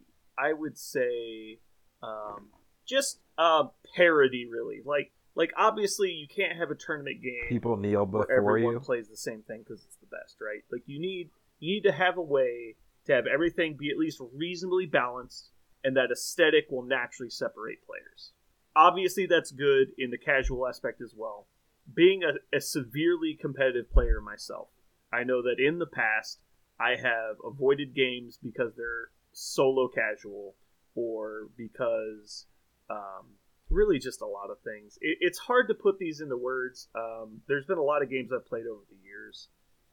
Anything from Dungeons and Dragons to War Machine to Monster Apocalypse, like wide variety of games. The most important thing for the casual player is that it's simple and that it's fun. The most important thing to a competitive player is that it's precise and that it's balanced. So, in my opinion, the most important thing for a game company is to follow all four of those premier topics. And in my instance, I tend to sacrifice the more casual options for the more competitive options. Because if you have a competitive game that is balanced, that is functional, that does not have a lot of rules questions, that does not have a lot of counterintuitive wording, that is not very vague, that you're not constantly trying to figure out how this works, or why is this massively imbalanced, why is the giant dragon guy so much stronger than everyone else and I can't have fun. I think if you have a competitive game, it's easy to make that competitive game casual. If you have a casual game, it's not necessarily easy to make it competitive. And so that's, for me, the most important thing is when I say competitive is way more important. Also because it tends to be that a lot of the competitive players tend to drive the communities. And not that, you have to come play my competitive game, and you have to play against me, and I have to win against you or anything like that. It's more that the person that's willing to put in the time to organize events, to schedule game nights, to encourage other people to come, to do all the community building, is more likely to show up to a game night when that game is good, and that it is competitive, it is balanced, and they put the work in. So that being said, I think the biggest turnoffs to casual gaming, hands down, are negative play experiences. And that generally comes from unforgiving rule sets, unforgiving scenarios, stuff like that. Like spending all this time, the hobbyers have assembled their models, they've painted their models, they've put in all this emotional investment, they've shown up to a game night, and they lose on top of one because they don't understand how to not shoot their fucking pistol on their caster. Parker, why don't you describe what that feels like? I was going to say, that is exactly, That's exactly why I hate this game. No, I was actually going to say that's why I actually like this game, and one of the reasons why I think it is. We're not there yet. Talk about what I told you to talk about. Well, I thought you were trying to answer the question that you initially put up, but okay. No. I want you to talk about how it feels when you lose games. It's absolutely never a part of. It's absolutely the worst, because even if you're somebody like me who bought all their models from Jeremy, even if you don't, even if even if you just love the way that they look and you love the mythos, or you just really love pouring yourself into the game and you spend hours, making what you think of as going to be an exciting, fun list that, it shows some part of who you are, and you bring it to the game and you sit it down and that's your general. This general shoots her gun, and so she shoots her gun and then she dies instantly from your opponent's one-trick pony or just a random roll of a dice. You just spent minimally, you just lost like 2.5 hours of your life just into the wind. All that investment of that time is gone. Maximum, you had to create time in your life. You had to arrange for people to deal with your social responsibilities because you couldn't do that while you went and played games. You cashed in social credit in order to make it happen, and you maybe had to arrange it physically, either electronically because you're trying to make sure it works, or you had to arrange your person there, or you got to the actual game store and everybody's playing a game, and so you had to wait for half an hour before anything could start. Like, there are so many things that could completely deflate you as a person if the game is not rewarding. So many things. Take it from... I almost cut you off way before you finished there, and I'm glad I didn't, because that's exactly where I was going next.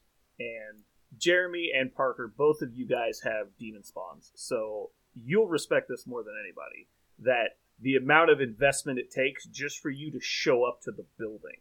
Like you've scheduled this years in advance, really. Like, the amount of, investment you've made at a family level, at a social level, at a hobby level, and that's beyond even just what the average person does. Like, the amount of investment for hobby games, tabletop miniature specifically, is incredible. Like, it's an expensive hobby, it's a time-consuming hobby, it's an art, all of this stuff goes into it, and when you put basically months of your life, like, I just gave a demo to a couple people the other day, and for the fact that they're going to show up during a pandemic, they're going to take their models home, they're going to assemble them, a lot of times learning to do it for the first time, they're going to paint their models, and they're doing all this because they love the aesthetic, they love the character mythos of Marvel and all of the things around it.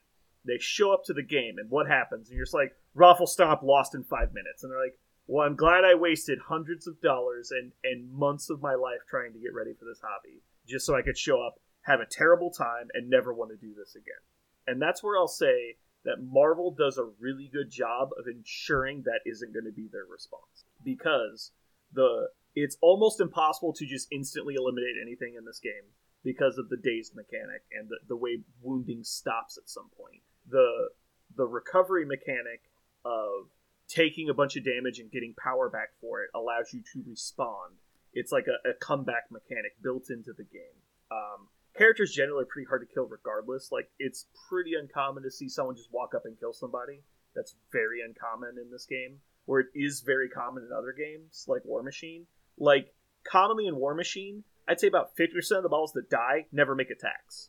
Like, they don't even get to participate before they die because the game is so bloody, which is very unrewarding for casual players.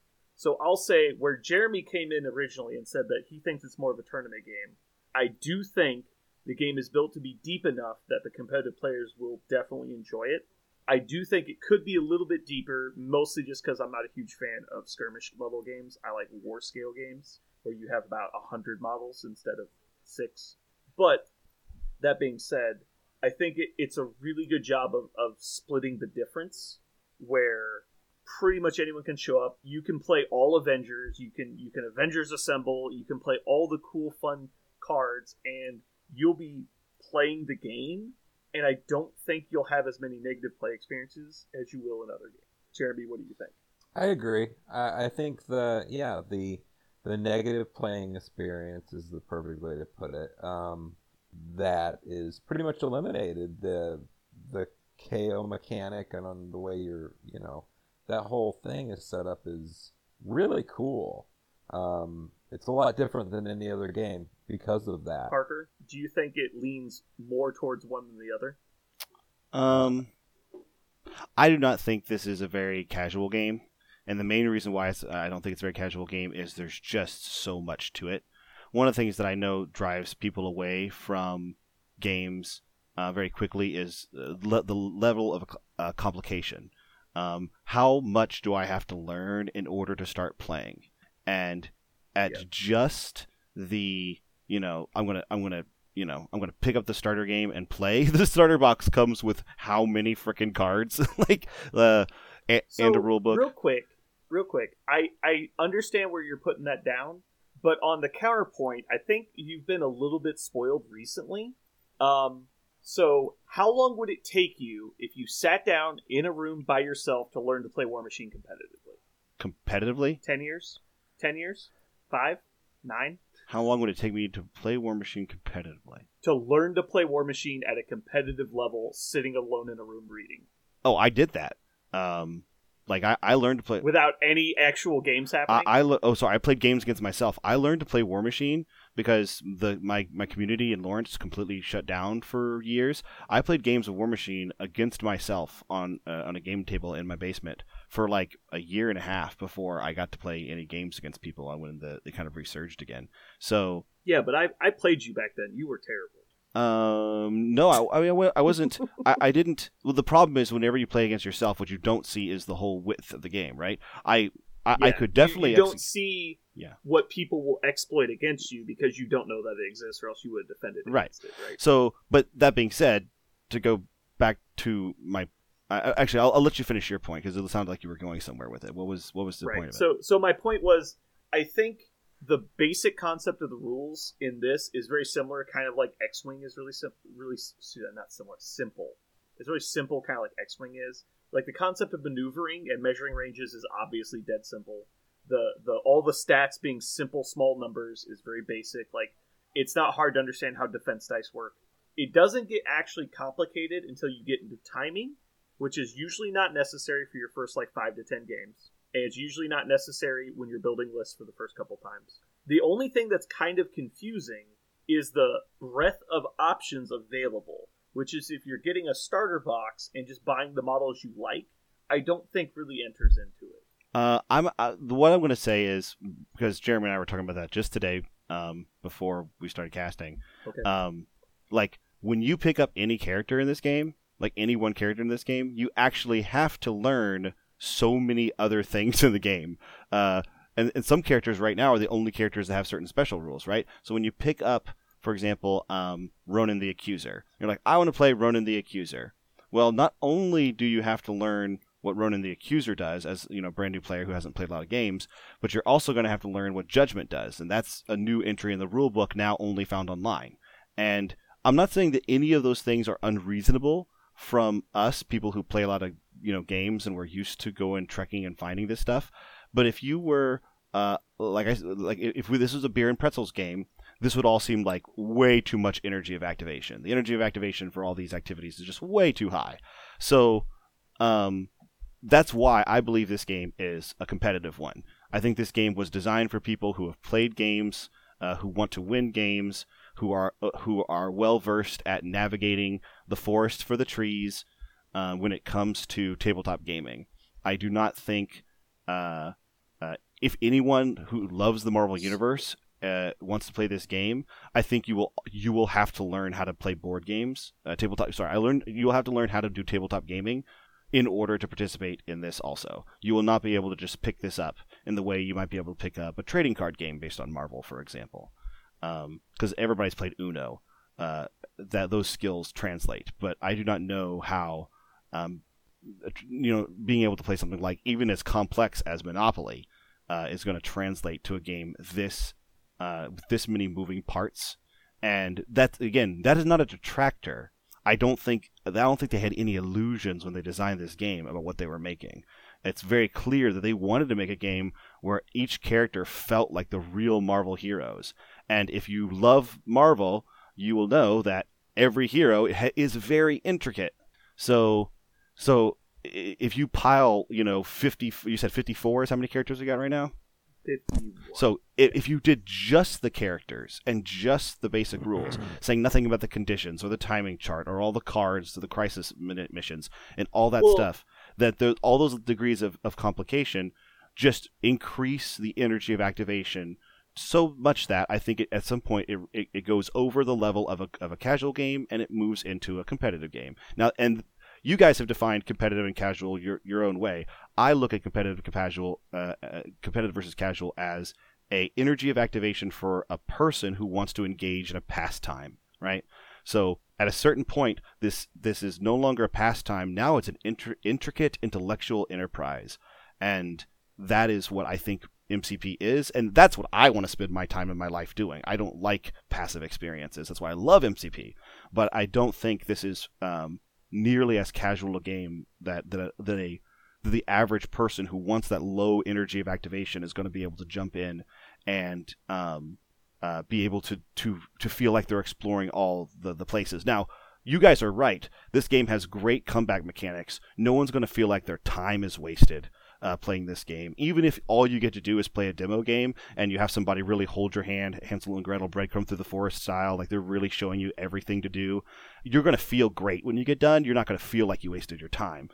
This game has a lot of great things, but one of those great things is intricacy, and that's going to stop it from being a casual game, and by my definition. What's interesting, I watched one of the local guys with his sons, and I think they were, I don't know, I think his sons were like 12 and 10 or something like that, and he was kind of helping them through the game, but they were playing, with the basic rule set, and they weren't going in that deep, but man, they were having a hell of a time, and it seemed like a lot of fun, but it was not the same game. Sure, but I mean, anytime you're playing a game casually, obviously you're not, that kind of, I think, implies you're not exploring the final conclusion of efficiency, I guess would be the term. Like, you're not trying to make it, like two people can play chess casually, right? But one of them might be a grandmaster playing casually, and that's going to result in very different effects. But the reason I say it's very close to being a casual game, at least a lot more so than most tabletop games, is all of the resources you need to play are free. I mean, the rule book, including everything, even all the online updates, is 29 pages. Yeah, 29 pages.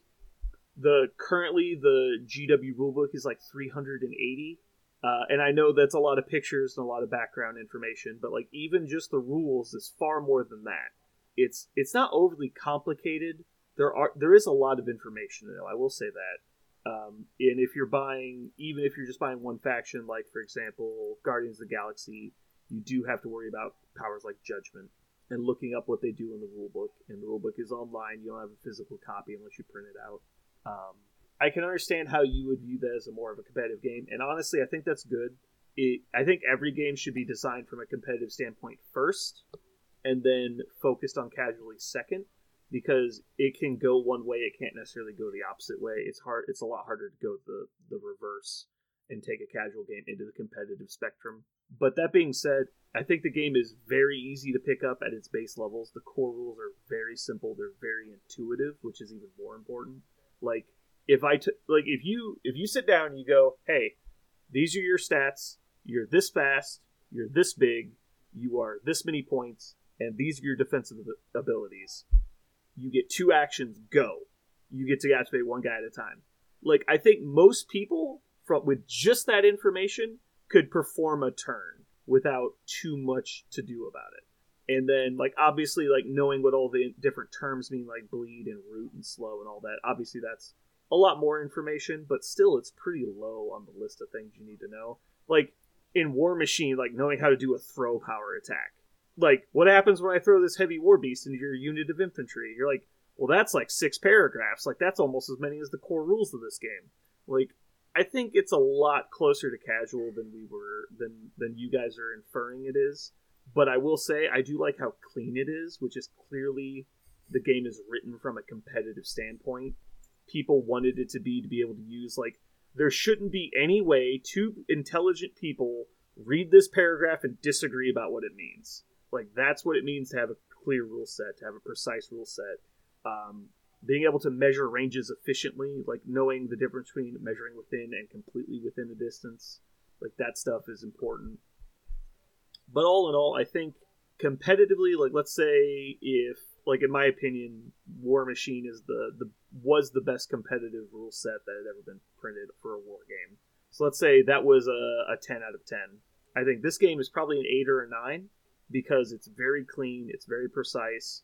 We haven't fully examined where it's going yet, because it's still in its very early stages, I would say, because the game is barely more than the game is like not even a year old yet. It's like 3 weeks from a year old, and it's very easy to pick up. It's very easy to teach people. I think it's probably like a 4 in difficulty to learn out of 10, but it's like 8 or 9 competitive level, which I think is really important. The barrier to entry is very low. You don't have to play that many games before people really start getting it, as where like War Machine, which I know we keep going back to, but we played thousands of games of War Machines between us, and you would start playing War Machine in Mark II, and it'd be like 6 months before you expected to win a game against a good player, and that's like best case scenario. And this game, like, clearly you could start winning after like a couple weeks probably of actually trying. And I'm pretty happy with the state of this game so far, and I think they do a really good job of splitting the casual and competitive concepts.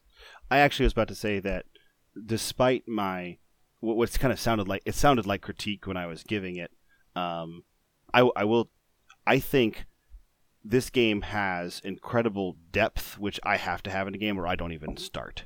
I don't even bite on a game if it doesn't have depth. Yeah. So this game has great depth, but if someone was going to come off the street and say, you've been playing tabletop games for 15 years, what game that's out right now would be a great game for me to start with? I would point at this game first. And even though it does have a lot of intricacy, I would tell them, like, hey, yes, just so you know, you're going to see mountains of text really fast on your very first, box you open. There's going to be a lot to read and a lot to learn, but you're going to really appreciate this game for all the things it does once you get started. A lot of the things that make this game great require you to know a little bit about tabletop gaming, but once you get that underneath you, you are really going to like what this game does, because of all the things we've just talked about, the comeback mechanics, the low chance for negative play experiences, the devotion to the source material, all those things make for a very rewarding experience that you may not get in a quote-unquote competitive tabletop game that might turn a player off who wanted to do something like tabletop gaming. It would be a great place to start. Did my argument sway you a little bit? Because I know you came in pretty heavy on the competitive side.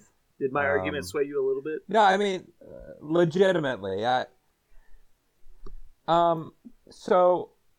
Well, because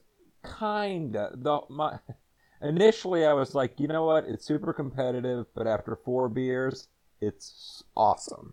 But no, I really land in that, like, I'm thinking, well, I actually played both, and I played both very seriously. Like, I will sit there and watch Age of Ultron, and I'm like, oh my god, I'm using Ultron, he's such a badass. And that's the only reason. It has nothing to do with being competitive.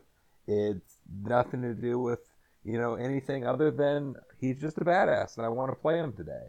And there's also days where I'm like, me and you'll line it up and be like, this is our best choices, and this is what we're going to do. So it lands in both fronts. It's just the wall of text, and it's so much. It really is. And there's a lot of gotcha moments if you don't know it all. That makes some unfun experiences. I know we're not really on the topic of like game designers right now, but generally speaking, and this is why I take offense to what Parker just says, he doesn't play a game unless there's depth. He plays X-Wing. I know that for a fact, and that game has 0 depth. But moving on past that, bullshit. Fuck you, Parker. That game sucks. Yeah, you keep telling yourself that. A lot of people tend to avoid Fantasy Flight games specifically because they say they don't know how to write like a competitive rule set. And as an example, I'll just throw it out there real quick, and this is my personal opinion. You don't have to necessarily agree with it. X-Wing, Armada, Legion, Star Wars Destiny, a lot of stuff like that tends to come out, and it's gangbusters initially, and then they'll run into creative design ceiling, basically, where it's like, well, we've kind of written ourselves into a corner because we made X, and then we made Y to counter X, and now nothing counters Y. So now we're making W, which is really just better than everything, and oh shit, we're in tighter of a corner now, so now we're going to make Y super broken, and so they just tend to escalate really quickly into like a power creep counter scenario. And usually they come out on the better side of it in the long run. I'll give them that. but clearly they don't plan super far ahead on initial design, and that being part of like a larger game organization in general, that can kind of happen when you're not specialists in a particular field. Like, clearly Fantasy Flight Games makes a huge array of games, and they have a huge amount of employees, and there's a lot of bureaucracy involved. Asmodee owns Fantasy Flight Games, and Asmodee is the company that is partnered with Atomic Mass Games. They are not technically part of FFG, but they do have a very similar release cycle. They do have a really similar distribution cycle. They have a really similar, basically, product layout, because they're very similar, because most of them are involved with Asmodee, which is a very large game organization on the whole. But clearly, the people that designed this game put a lot of thought into stuff going forward. Like, they left a lot of room for expansion. They had the foresight to make the online rule books, that way they could add in these new effects that come in as soon as they drop. They could, instead of having a printed rule book, like, you get the learn to play guide in the core book, but that's not technically the rule book. And so that way they can go in and change anything they have an issue with or it's causing problems. And so this is well thought out. It's got a lot of infrastructure behind it. It's got a lot of experience behind it. I like the way that they're able to adapt things. Like, when the rulebook first dropped, we didn't have rules for Infinity Stones. We didn't have rules for Judgment. We didn't have rules for Poison. Like, we didn't have any of this stuff. And it's just seamlessly getting integrated into the rulebook as everything comes out. And at any time, if they run into a competitive or a balance issue, they can update those things on the fly, and everyone will have immediate access to it. And so I have a lot of faith in the people behind this product. So I like that for this game as well, which is obviously really important for both competitive and casual play. So how does it land? Well, a 4, on a 1 to 10 scale, I would say. So, like, overall grade? No, so on the competitive scale, like I already said, I think it's an 8 or a 9. And 10, I think, is literally the pinnacle. I almost don't even want to put War Machine at a 10. But because I devoted almost 10 years of my life to that game and traveled to Europe to play it, I think it deserves a 10, just from the sole purpose of I was putting 40 hours a week into that game, and I felt like all 40 hours were rewarded for the investment I had. And that was at one point. I don't feel that way anymore, obviously. I'm not very happy with where the game is currently, but I think at one point, like, let's say midway through 2nd edition War Machine through midway through 3rd edition War Machine, was the most fun I've ever had tabletop gaming, hands down. Part of that might be the people I met playing it, like you guys and a few other people, but I had a blast learning and playing that game, and it was very rewarding to me. I think this game has a lot of potential, and right now I'd put it at about an 8. I think it could go higher easily. On the competitive spectrum, I think the lower the number, probably the better, because I think the barrier to entry for this game is very low. It has, I think, hands down the best entry starter box in the game. Like, there's no question 2 people can play a tournament-sized game for $100 total. Explain how that's possible for any other game. It's awesome. Even X-Wing, it's impossible. No, yeah. Yeah, it's not even close. Like, if you bought 3 starter sets, 2 people can't play competitive. Like, it's not even close. Mm-hmm. It's insane they were able to release the core set. It comes with terrain. It comes with tokens. It comes with rulebook. It comes with fucking models. It comes with cards. Like, it's stupid. What all comes in that box? I can't believe it was released. Trash cans. It has trash cans in it. Yeah, it's trash cans. But yeah, it's incredible. They're releasing their own terrain. Like, how many game systems release their own affordable terrain that's in boxes that's properly scaled and properly aesthetic? Like come on. Like, they're doing almost everything at the proper level.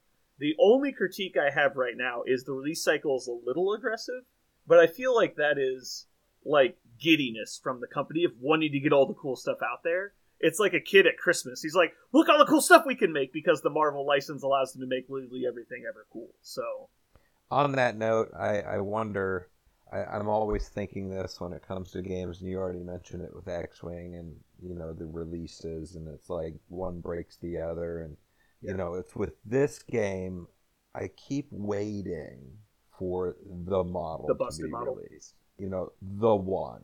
Yep, the one that's going to fuck all this up. And, you know, it's a bunch of smart guys. Yeah. We've met all of the guys. Like, we know who's making this game. personally, most of us. And god damn, they've done a hell of a job, and hopefully they keep it up. I have yet to see a model that's out. I mean, Doctor Strange, I think, is the closest thing to broken we've seen, but I haven't gotten to play against him yet. So I withhold my judgment until I've actually seen it on the table. But, like, where's the broken thing? Like, we're almost a year into the game, nothing's broken yet. Like, Sorsha 1 was, like, the most egregious thing ever printed. And she was in the starter! Like, come on. But I'm just trying to think, like 40K, for example, in 8th edition, their 8th attempt at making a rule set, they had to eradicate it within 2 months because there were so many broken things. Like, they had to stop people from deep striking turn 1. They had to stop people from taking more than 3 copies of a unit. Well, I guess ITC did that, but still. Like, the people were like, hey, look, you can take an Eldar heavy weapons platform for 15 points. I guess I've broken the game because here's 800 of them. And you're like, okay. And I mean, like, it was... and look at it. Their 8th attempt at a game, at the same game, and they couldn't even get it that close. And it's like, this game's been out for a year, basically. We've had 0 erratas that were balancing. Like, the only erratas we've changed are like, oops, they typoed. Models. Like, each one is very, very different, but none of them are a blowout. It's crazy. Yeah, and 80% of the lifespan of this game has existed during a pandemic.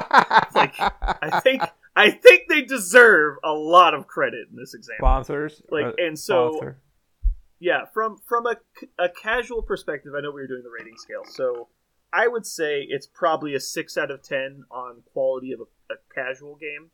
It's not as good as a casual game because of the depth we've talked about.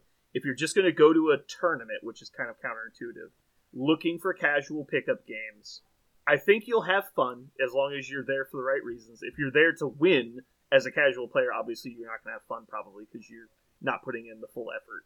But I think you're going to have meaningful games. I think you're going to have fun interactions. I don't think you're getting overly frustrated with the game. Those are all really important things. I put it on the top half of the scale. I'd say probably 6 out of 10 because generally I would expect someone who considers themselves a casual player will either have a limited collection, have a limited experience with the game, or have a limited experience in attempting to win the game versus people of their skill level. Now, obviously, the more you play the game, the more experience you're going to get, so that will obviously change. If you play the game 40 times a week, you know, I would say you're not a casual player anymore, but you will start winning a lot more games. I think because of the lack of negative play experiences, like, I think the biggest negative play experience is, like, my opponent got to play Age of Ultron. Like, okay, whatever. Like, that kind of happens sometimes. But you forgot about Venom. You forgot about Venom. No, I mean, there are going to be bad things that happen to you that you have a hard time controlling, but that's literally every game. Like, oh no, apples to apples, my opponent got the golden apple. Oh, fuck this game. Like, that's not fair. Like, I think it's at least a 6 out of 10, and if not higher on the casual. I would go a little higher. I mean, shit, they actually have created these models that look exactly like they do in the movies. I mean, on purpose. Mm-hmm. They've used quotes and put them on the cards that are just funny, you know? Like, it's so clever and cute that it almost... I guess like, I should bring up the fact that I'm very, like, ruthless when I rate things. Like, if I was rating 40K on the same spectrums, right? Competitive play, I'd put it at a 3 out of 10. Casual, I'd put it at a 4 out of 10. So, like, I think this game is way better than 40K on both spectrums. I guess I should clarify. I agree. Okay. I agree. As where War Machine, currently, on a casual spectrum, I'd put it at a 2. And on a competitive spectrum, I'd probably put it at a 5. So... And also, like, prostitutes stomping your nuts is like a 2 or a 1. I'd probably put that at a 3. I'm trying to look at your scale. I can keep rating. X-Wing casual scale 2. X-Wing competitive scale 1. Continuing on to Star Wars Legion. Competitive scale 2. Casual scale 3. I just hope they keep on the top of the competitive scale, really. Again, I worry about the one model cracking the system. It hasn't happened yet, but as long as they... The most important the biggest worry for me specifically is just what you said. The one over the top thing that got through playtesting that we missed or is just overtuned. We haven't seen it yet, so we don't know how they'll respond to it. Because truly, that's the only thing that vaguely concerns me about this game right now. And it's only because of the lack of experience of having it, which is a good thing. Well, also, there is something to be said about game design. Like the Jedi curve exists, right? This is not a Star Wars pun. It's actually something that exists outside of it. It's just a reference to the concept that in a game system, you do want to have some things that are obviously slightly above average, because that encourages a loop, right? So instead of having rock, paper, scissors, you just have rock, rock, rock, unless you introduce a Jedi, and now you go, okay, well, this one character is really strong. If everybody's playing rocks, well, this one character is paper, but then that allows players to go find scissors, right? They go into the game and they discover how it is that they can create advantageous situations against that one obvious foil, right? The Jedi. So I'm actually not scared of a single Jedi in this game. What I'm nervous about the most is like a faction ability that's a Jedi curve. That's what I don't like. Because then it feels like everybody in the list is automatically really strong. I don't mind if, for example, Doctor Strange, we bring him often as he seems to be a little bit higher than the curve. If you just like one model for 5 points, he seems to be. But I think that's fine if there's one Jedi in the game, and he happens to be a wizard. So it doesn't bother me in the game that exists, because he's one model that doesn't break a faction or automatically win by himself. He's just clearly strong, and it behooves you as a player of the game to consider how you can deal with that model. And that's one of the reasons why I actually rank this game competitively pretty high. I would rank it up there like around the 8s, maybe 9s, because of that. They've done a really good job monitoring the Jedi curve, and that's clearly something. The only thing that comes close in my mind is the random objective, the thing disappearing. Like that's the closest thing. Like that's the most unlucky thing. Are you talking about the Meteors mission? Yes. It's the most unlucky shit that can happen that you just can't come back from if it happens at the wrong time. I consider it like that's the closest the name of the thing. Is Alien Ship Crashes in Downtown. The 20-point mission, I think. Yes, it's a 20-point mission. Yeah, I can understand that, but I think that's part of it. Like so as competitive wargamers, we all know introducing chaos into a game is always bad, correct? Unless you have a way to manipulate the chaos. So I think that is what that mission is. If you have a way to affect it, then it's smart to take. Or, if you're just taking it to play a 20-point game, I think you're making a huge mistake, because that mission will tend to decide the game more often than you do, because whoever picks it up first has a huge advantage. And if someone manages to pick it up with an unkillable character like Thanos, it's like game over, man. Like Captain America picks it up first activation, you're like, well, GG. Immediately plays like Avengers Assemble and backs away, and you're like, well, this game's over. That's incredibly like negative play experience. But I think you're not going to see people take that mission at competitive levels unless they have a way to manipulate it, which means it's no longer chaos. It's now just a smart play. Yeah, and again, it's just a small thing. Like, that's the most I can critique it. And that's pretty small compared to, I mean, again, 40K. We could probably say a few things about that are fucked up. But, no, I mean, it's a small thing, and it's just the chaos. I think you nailed it on the head. The chaos in a competitive game is a bitch. Whether it be a toughness roll or that, or, I mean, yeah, it's hard. Chaos is tough. And it's one thing to do, which is basically just like learn a script. You're like, well, go play chess. Like then. You're playing chess, just spend 10 years learning scripts. All right, well, we've gone overtime now because Jeremy wanted to do 2 topics, I guess. This is 100% Jeremy's fault.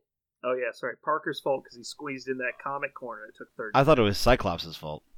It is Cyclops' fault because he made you want to do a comic I thought it book. was Parker's fault. he made me. I mentioned the you. title of a single. Never mind. I'm gonna shut up. Yeah, stop. See, now we're more over. We're now 3 hours over. Because I won't stop because of talking about Cyclops. Comic Corner. I understand. It's Thank also you. Cyclops' fault. I'm glad we can all agree. Parker, I'm cutting your pay by 1/3. Oh no, that's 1/3 times 1/3. Yeah, so now you're making 2/9 of your normal pay. Ah! How shall I deal? Appreciate it. All right. Well, thanks everyone for joining. This has been Brandon. And Parker. And Jeremy.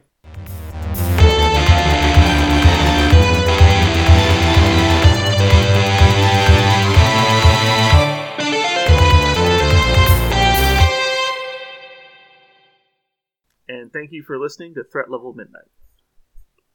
Bye. We did it, guys. We did a whole We did. podcast by ourselves. We're big boys. Hurrah! All right, do we need to turn it off? What are we doing? No, don't do anything yet.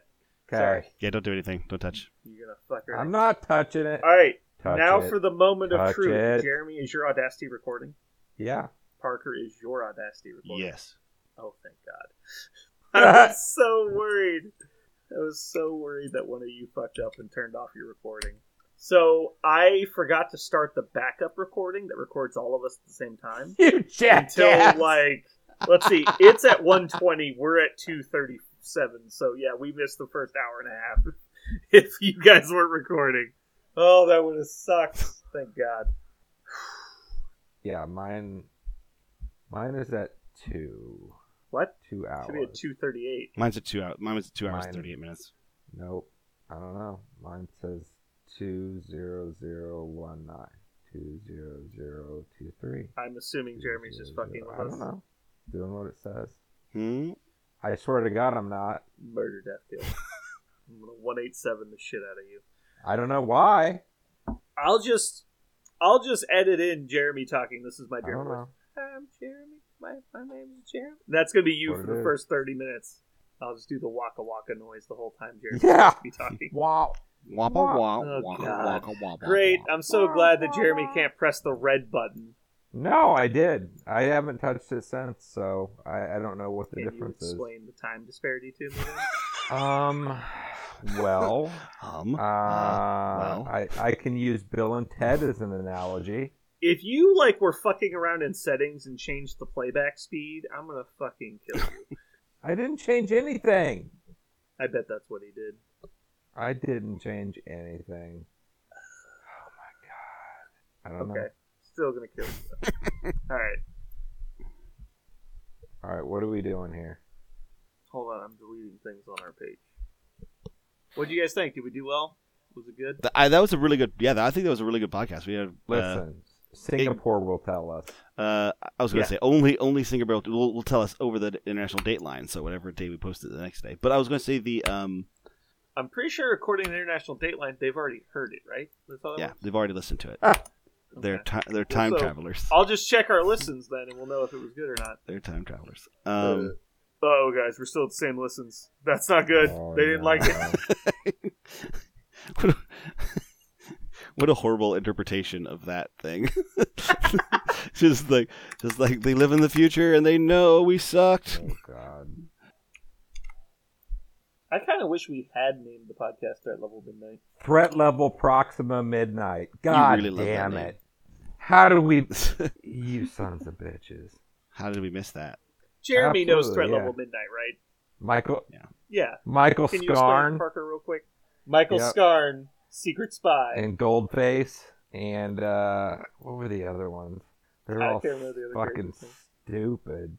Yeah, it was like they were like James Bond. Yeah, it was Michael Scott fucking- from The Office It wrote was his a stupid- screenplay for his a movie. screenplay. So anyway, I can't remember you didn't remember that, but also I Level suggested as the name of the Midnight. podcast because threat levels, and Parker's like, but that doesn't have anything to do with Marvel. It's like it's threat level, like threat of models, and he didn't get it.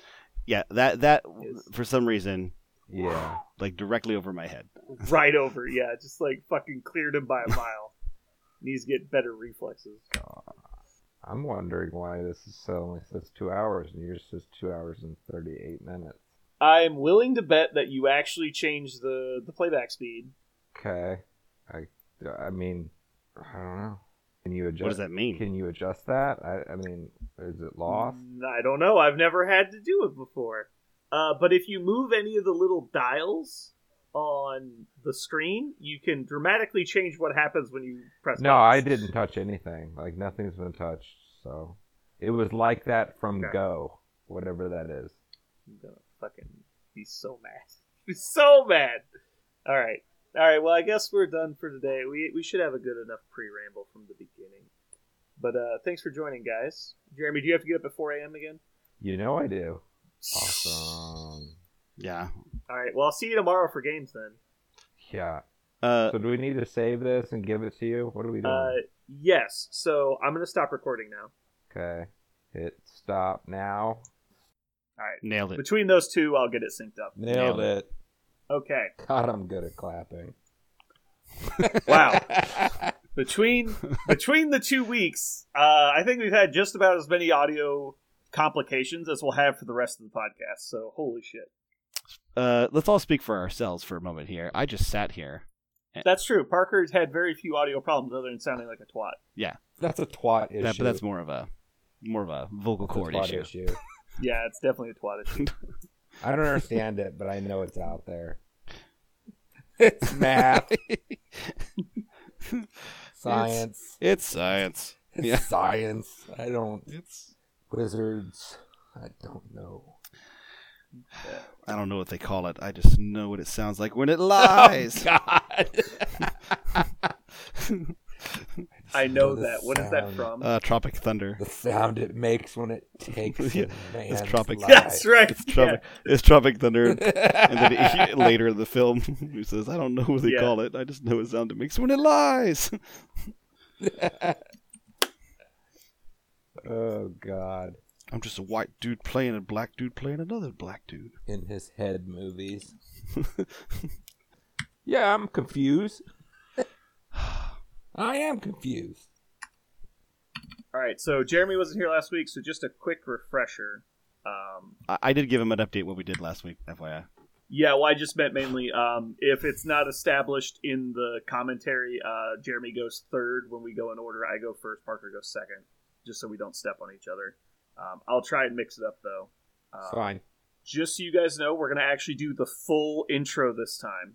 And so we're going to go through announcements, news, and I actually have a lot of announcements today. Then we're going to talk about what we're currently playing and what we're currently modeling. So, Parker, do we have a comic corner today? If you want one, I just need to know yes or no. No, I don't have one prepared. So okay, that's fine. That's fine. We had one last time. Yeah, no, that's fine. We're good. Just like fighting my fridge full of beer and liquor. Got to top off my Yahtzee shaker. No. You guys know that reference? Mm-mm. Jim Gaffigan. It's like, it's not as dignified to drink wine out of anything but a wine glass, because you always feel like the biggest piece of white trash. You're like, go into the kitchen and they're pouring more low for everybody, and you're like, hey, can you refill my Yahtzee shaker? And they're like, you're not supposed to drink wine out of that. Okay. He's a stand-up comedian. He's the really, really white dude. Oh, I know. He always makes. Yeah. He talks about food and never cusses. Yes, I know who he is. Yeah, that guy. Let's see. I was writing all the announcements we had. Now I skipped one, and it's like halfway written. It just says "how to," and then stopped. I can't remember what I was writing. Oh, that's what.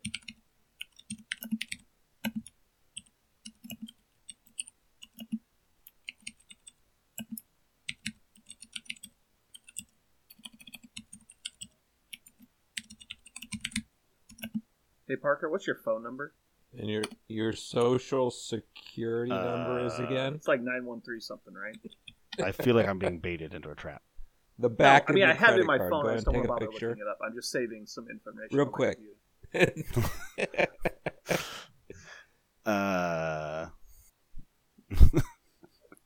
And then the front.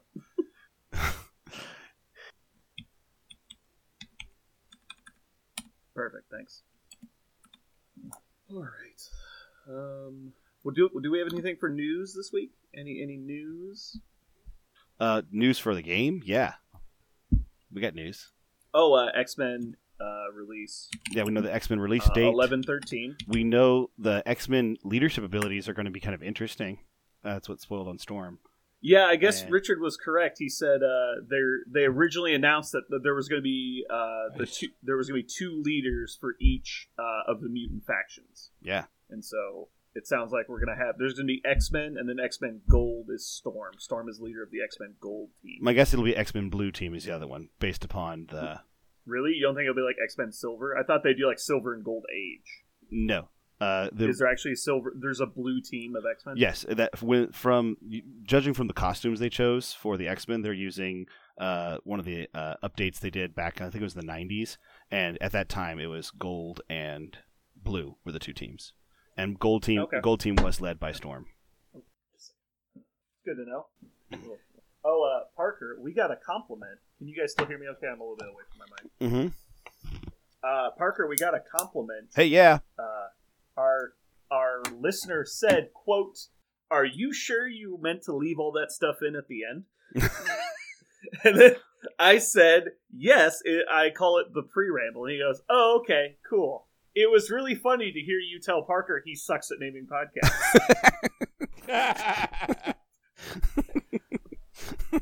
Jeremy, you listened to that section, didn't you?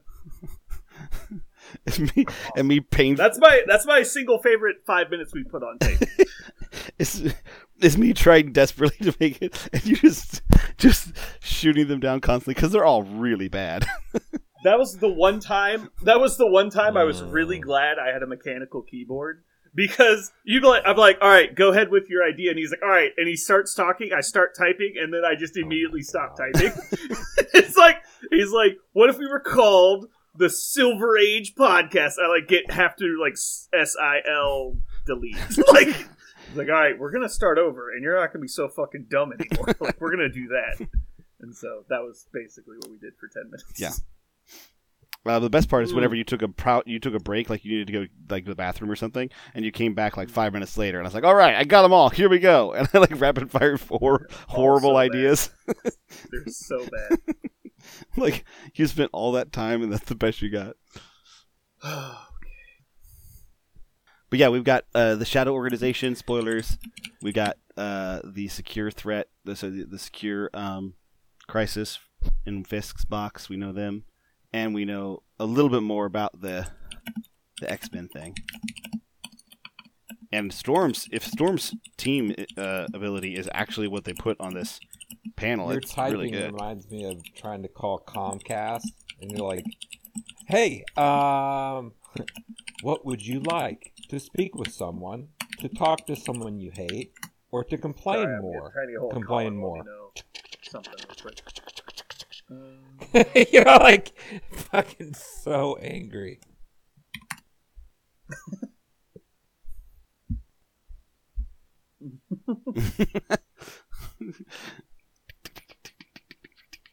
I like that.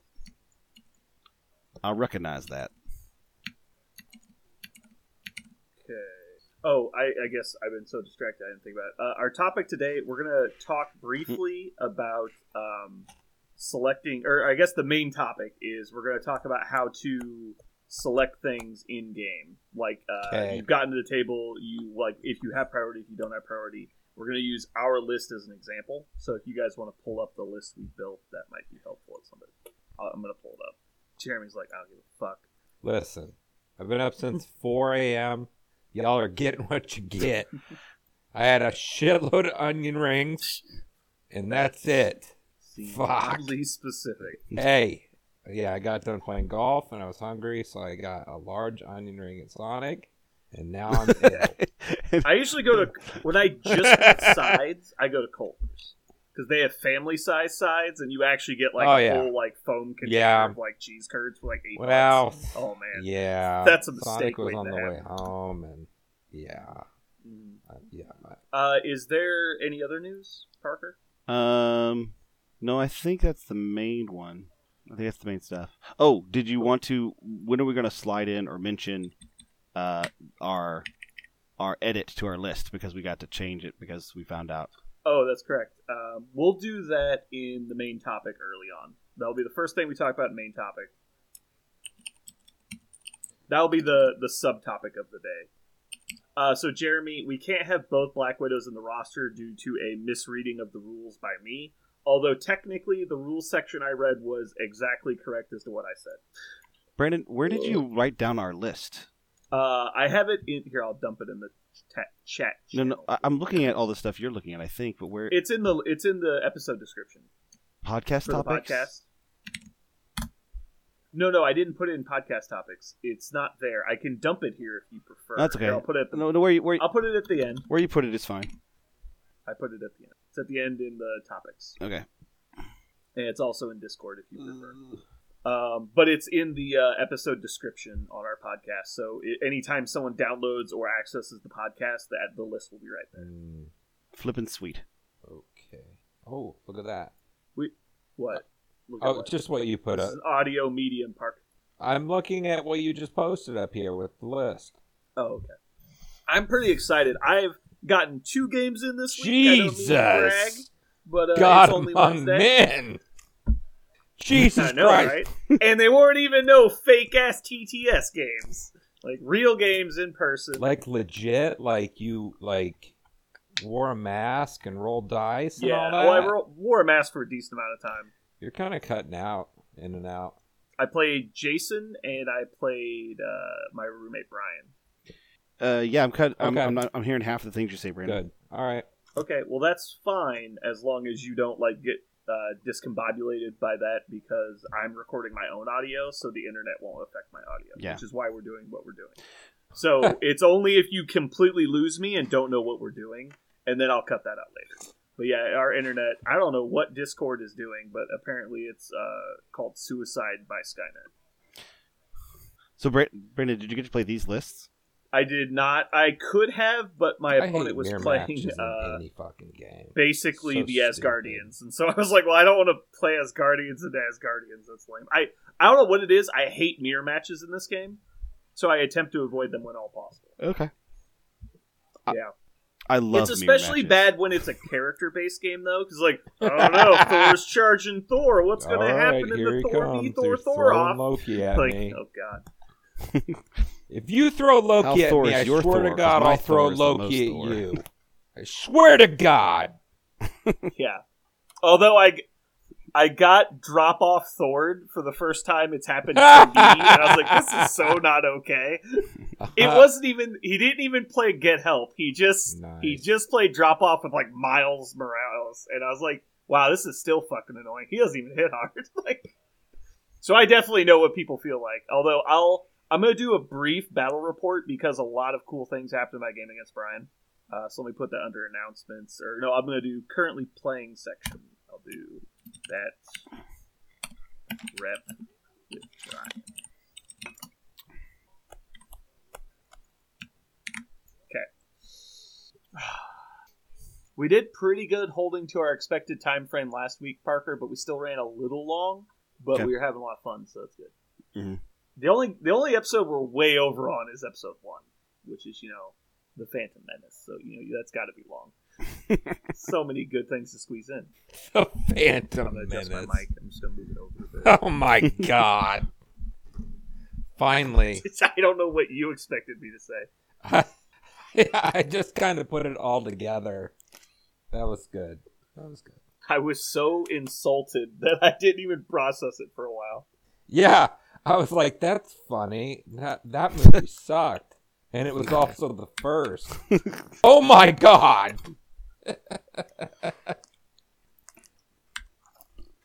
So I'm still a bunch of sleeves short. I didn't grab enough fucking sleeves the other night. Don't worry, I just got all the new ones in, so we have 200 of each. Nice. Perfect.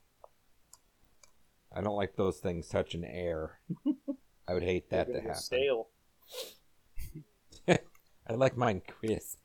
Okay, I guess a couple things I'll cover with you guys for a second. This is fine to go in the pre-ramble, but I'm not going to put it in the main episode. Oh, yeah, I meant to say that, because I don't know if these people know how fucked up our podcast logic is, because we did War Machine podcast for so long. So let me just plug it in announcements. What?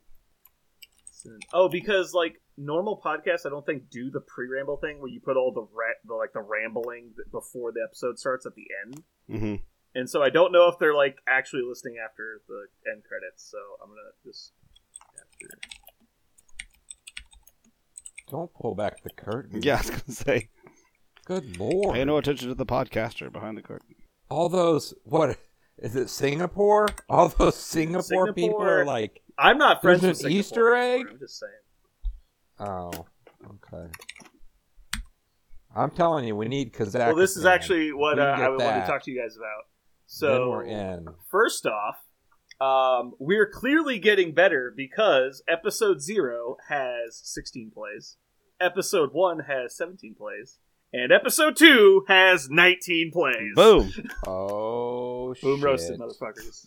Did you check it 16 times? Yes. Why? Is that relevant? Just, I definitely logged in from I another was just account to checking. check it, though. Is that important? Every other day? My catalog of Well, other at accounts. least 3 times a day, at least. Oh, okay. So our geographic location database analysis says 80% of our podcast is listened to by America. That's shocking. I know, right? So we have 7% China. for the UK, 5% for Germany, and then Singapore, Australia, and Austria are all 1%. Huh. Finally. Spotify is 34% of our downloads. I was very excited because we finally broke the 100% male demographic, but then I checked it and it just says 11% unspecified. I'm like, oh, I was excited. We must have got one of those. Oh, well, no. We got a binary. Or a symbiote. It's cool. Like, It's cool to one get of those one super them. privacy people. Oh, well. I simply refuse. Mm-hmm. Don't assume my electronic gender. Don't assume I care to input information online. That's true. All right. Are you guys ready to get cracking?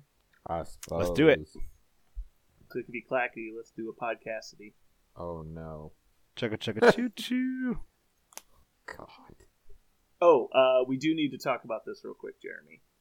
We have established that we're going to do 8 sub-rating categories for characters, No. and then 3 overall main rating categories. So we're going to do a 1 to 10 rating, a letter grade, and then an overall feels decision on it. Cool. We're also going to judge them based upon color and Color on the cards, though. Like sometimes they have very vibrant blue. Yes, we're using Roy G. Biv. We're using the So- electromagnetic spectrum.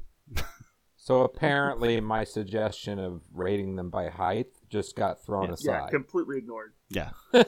You Height sons is a of really bitches. weird category, I think. There are other categories. But it is completely objective. Yes. Let's be fair about it. But that's Yeah, why no, it that's makes why it's perfect so sense. weird though. We'll do that. I'm just scrolling through our possible podcast names that we were saving when we were making the podcast with me and Parker, and I just see here Parker's best option was Leviathan Radio.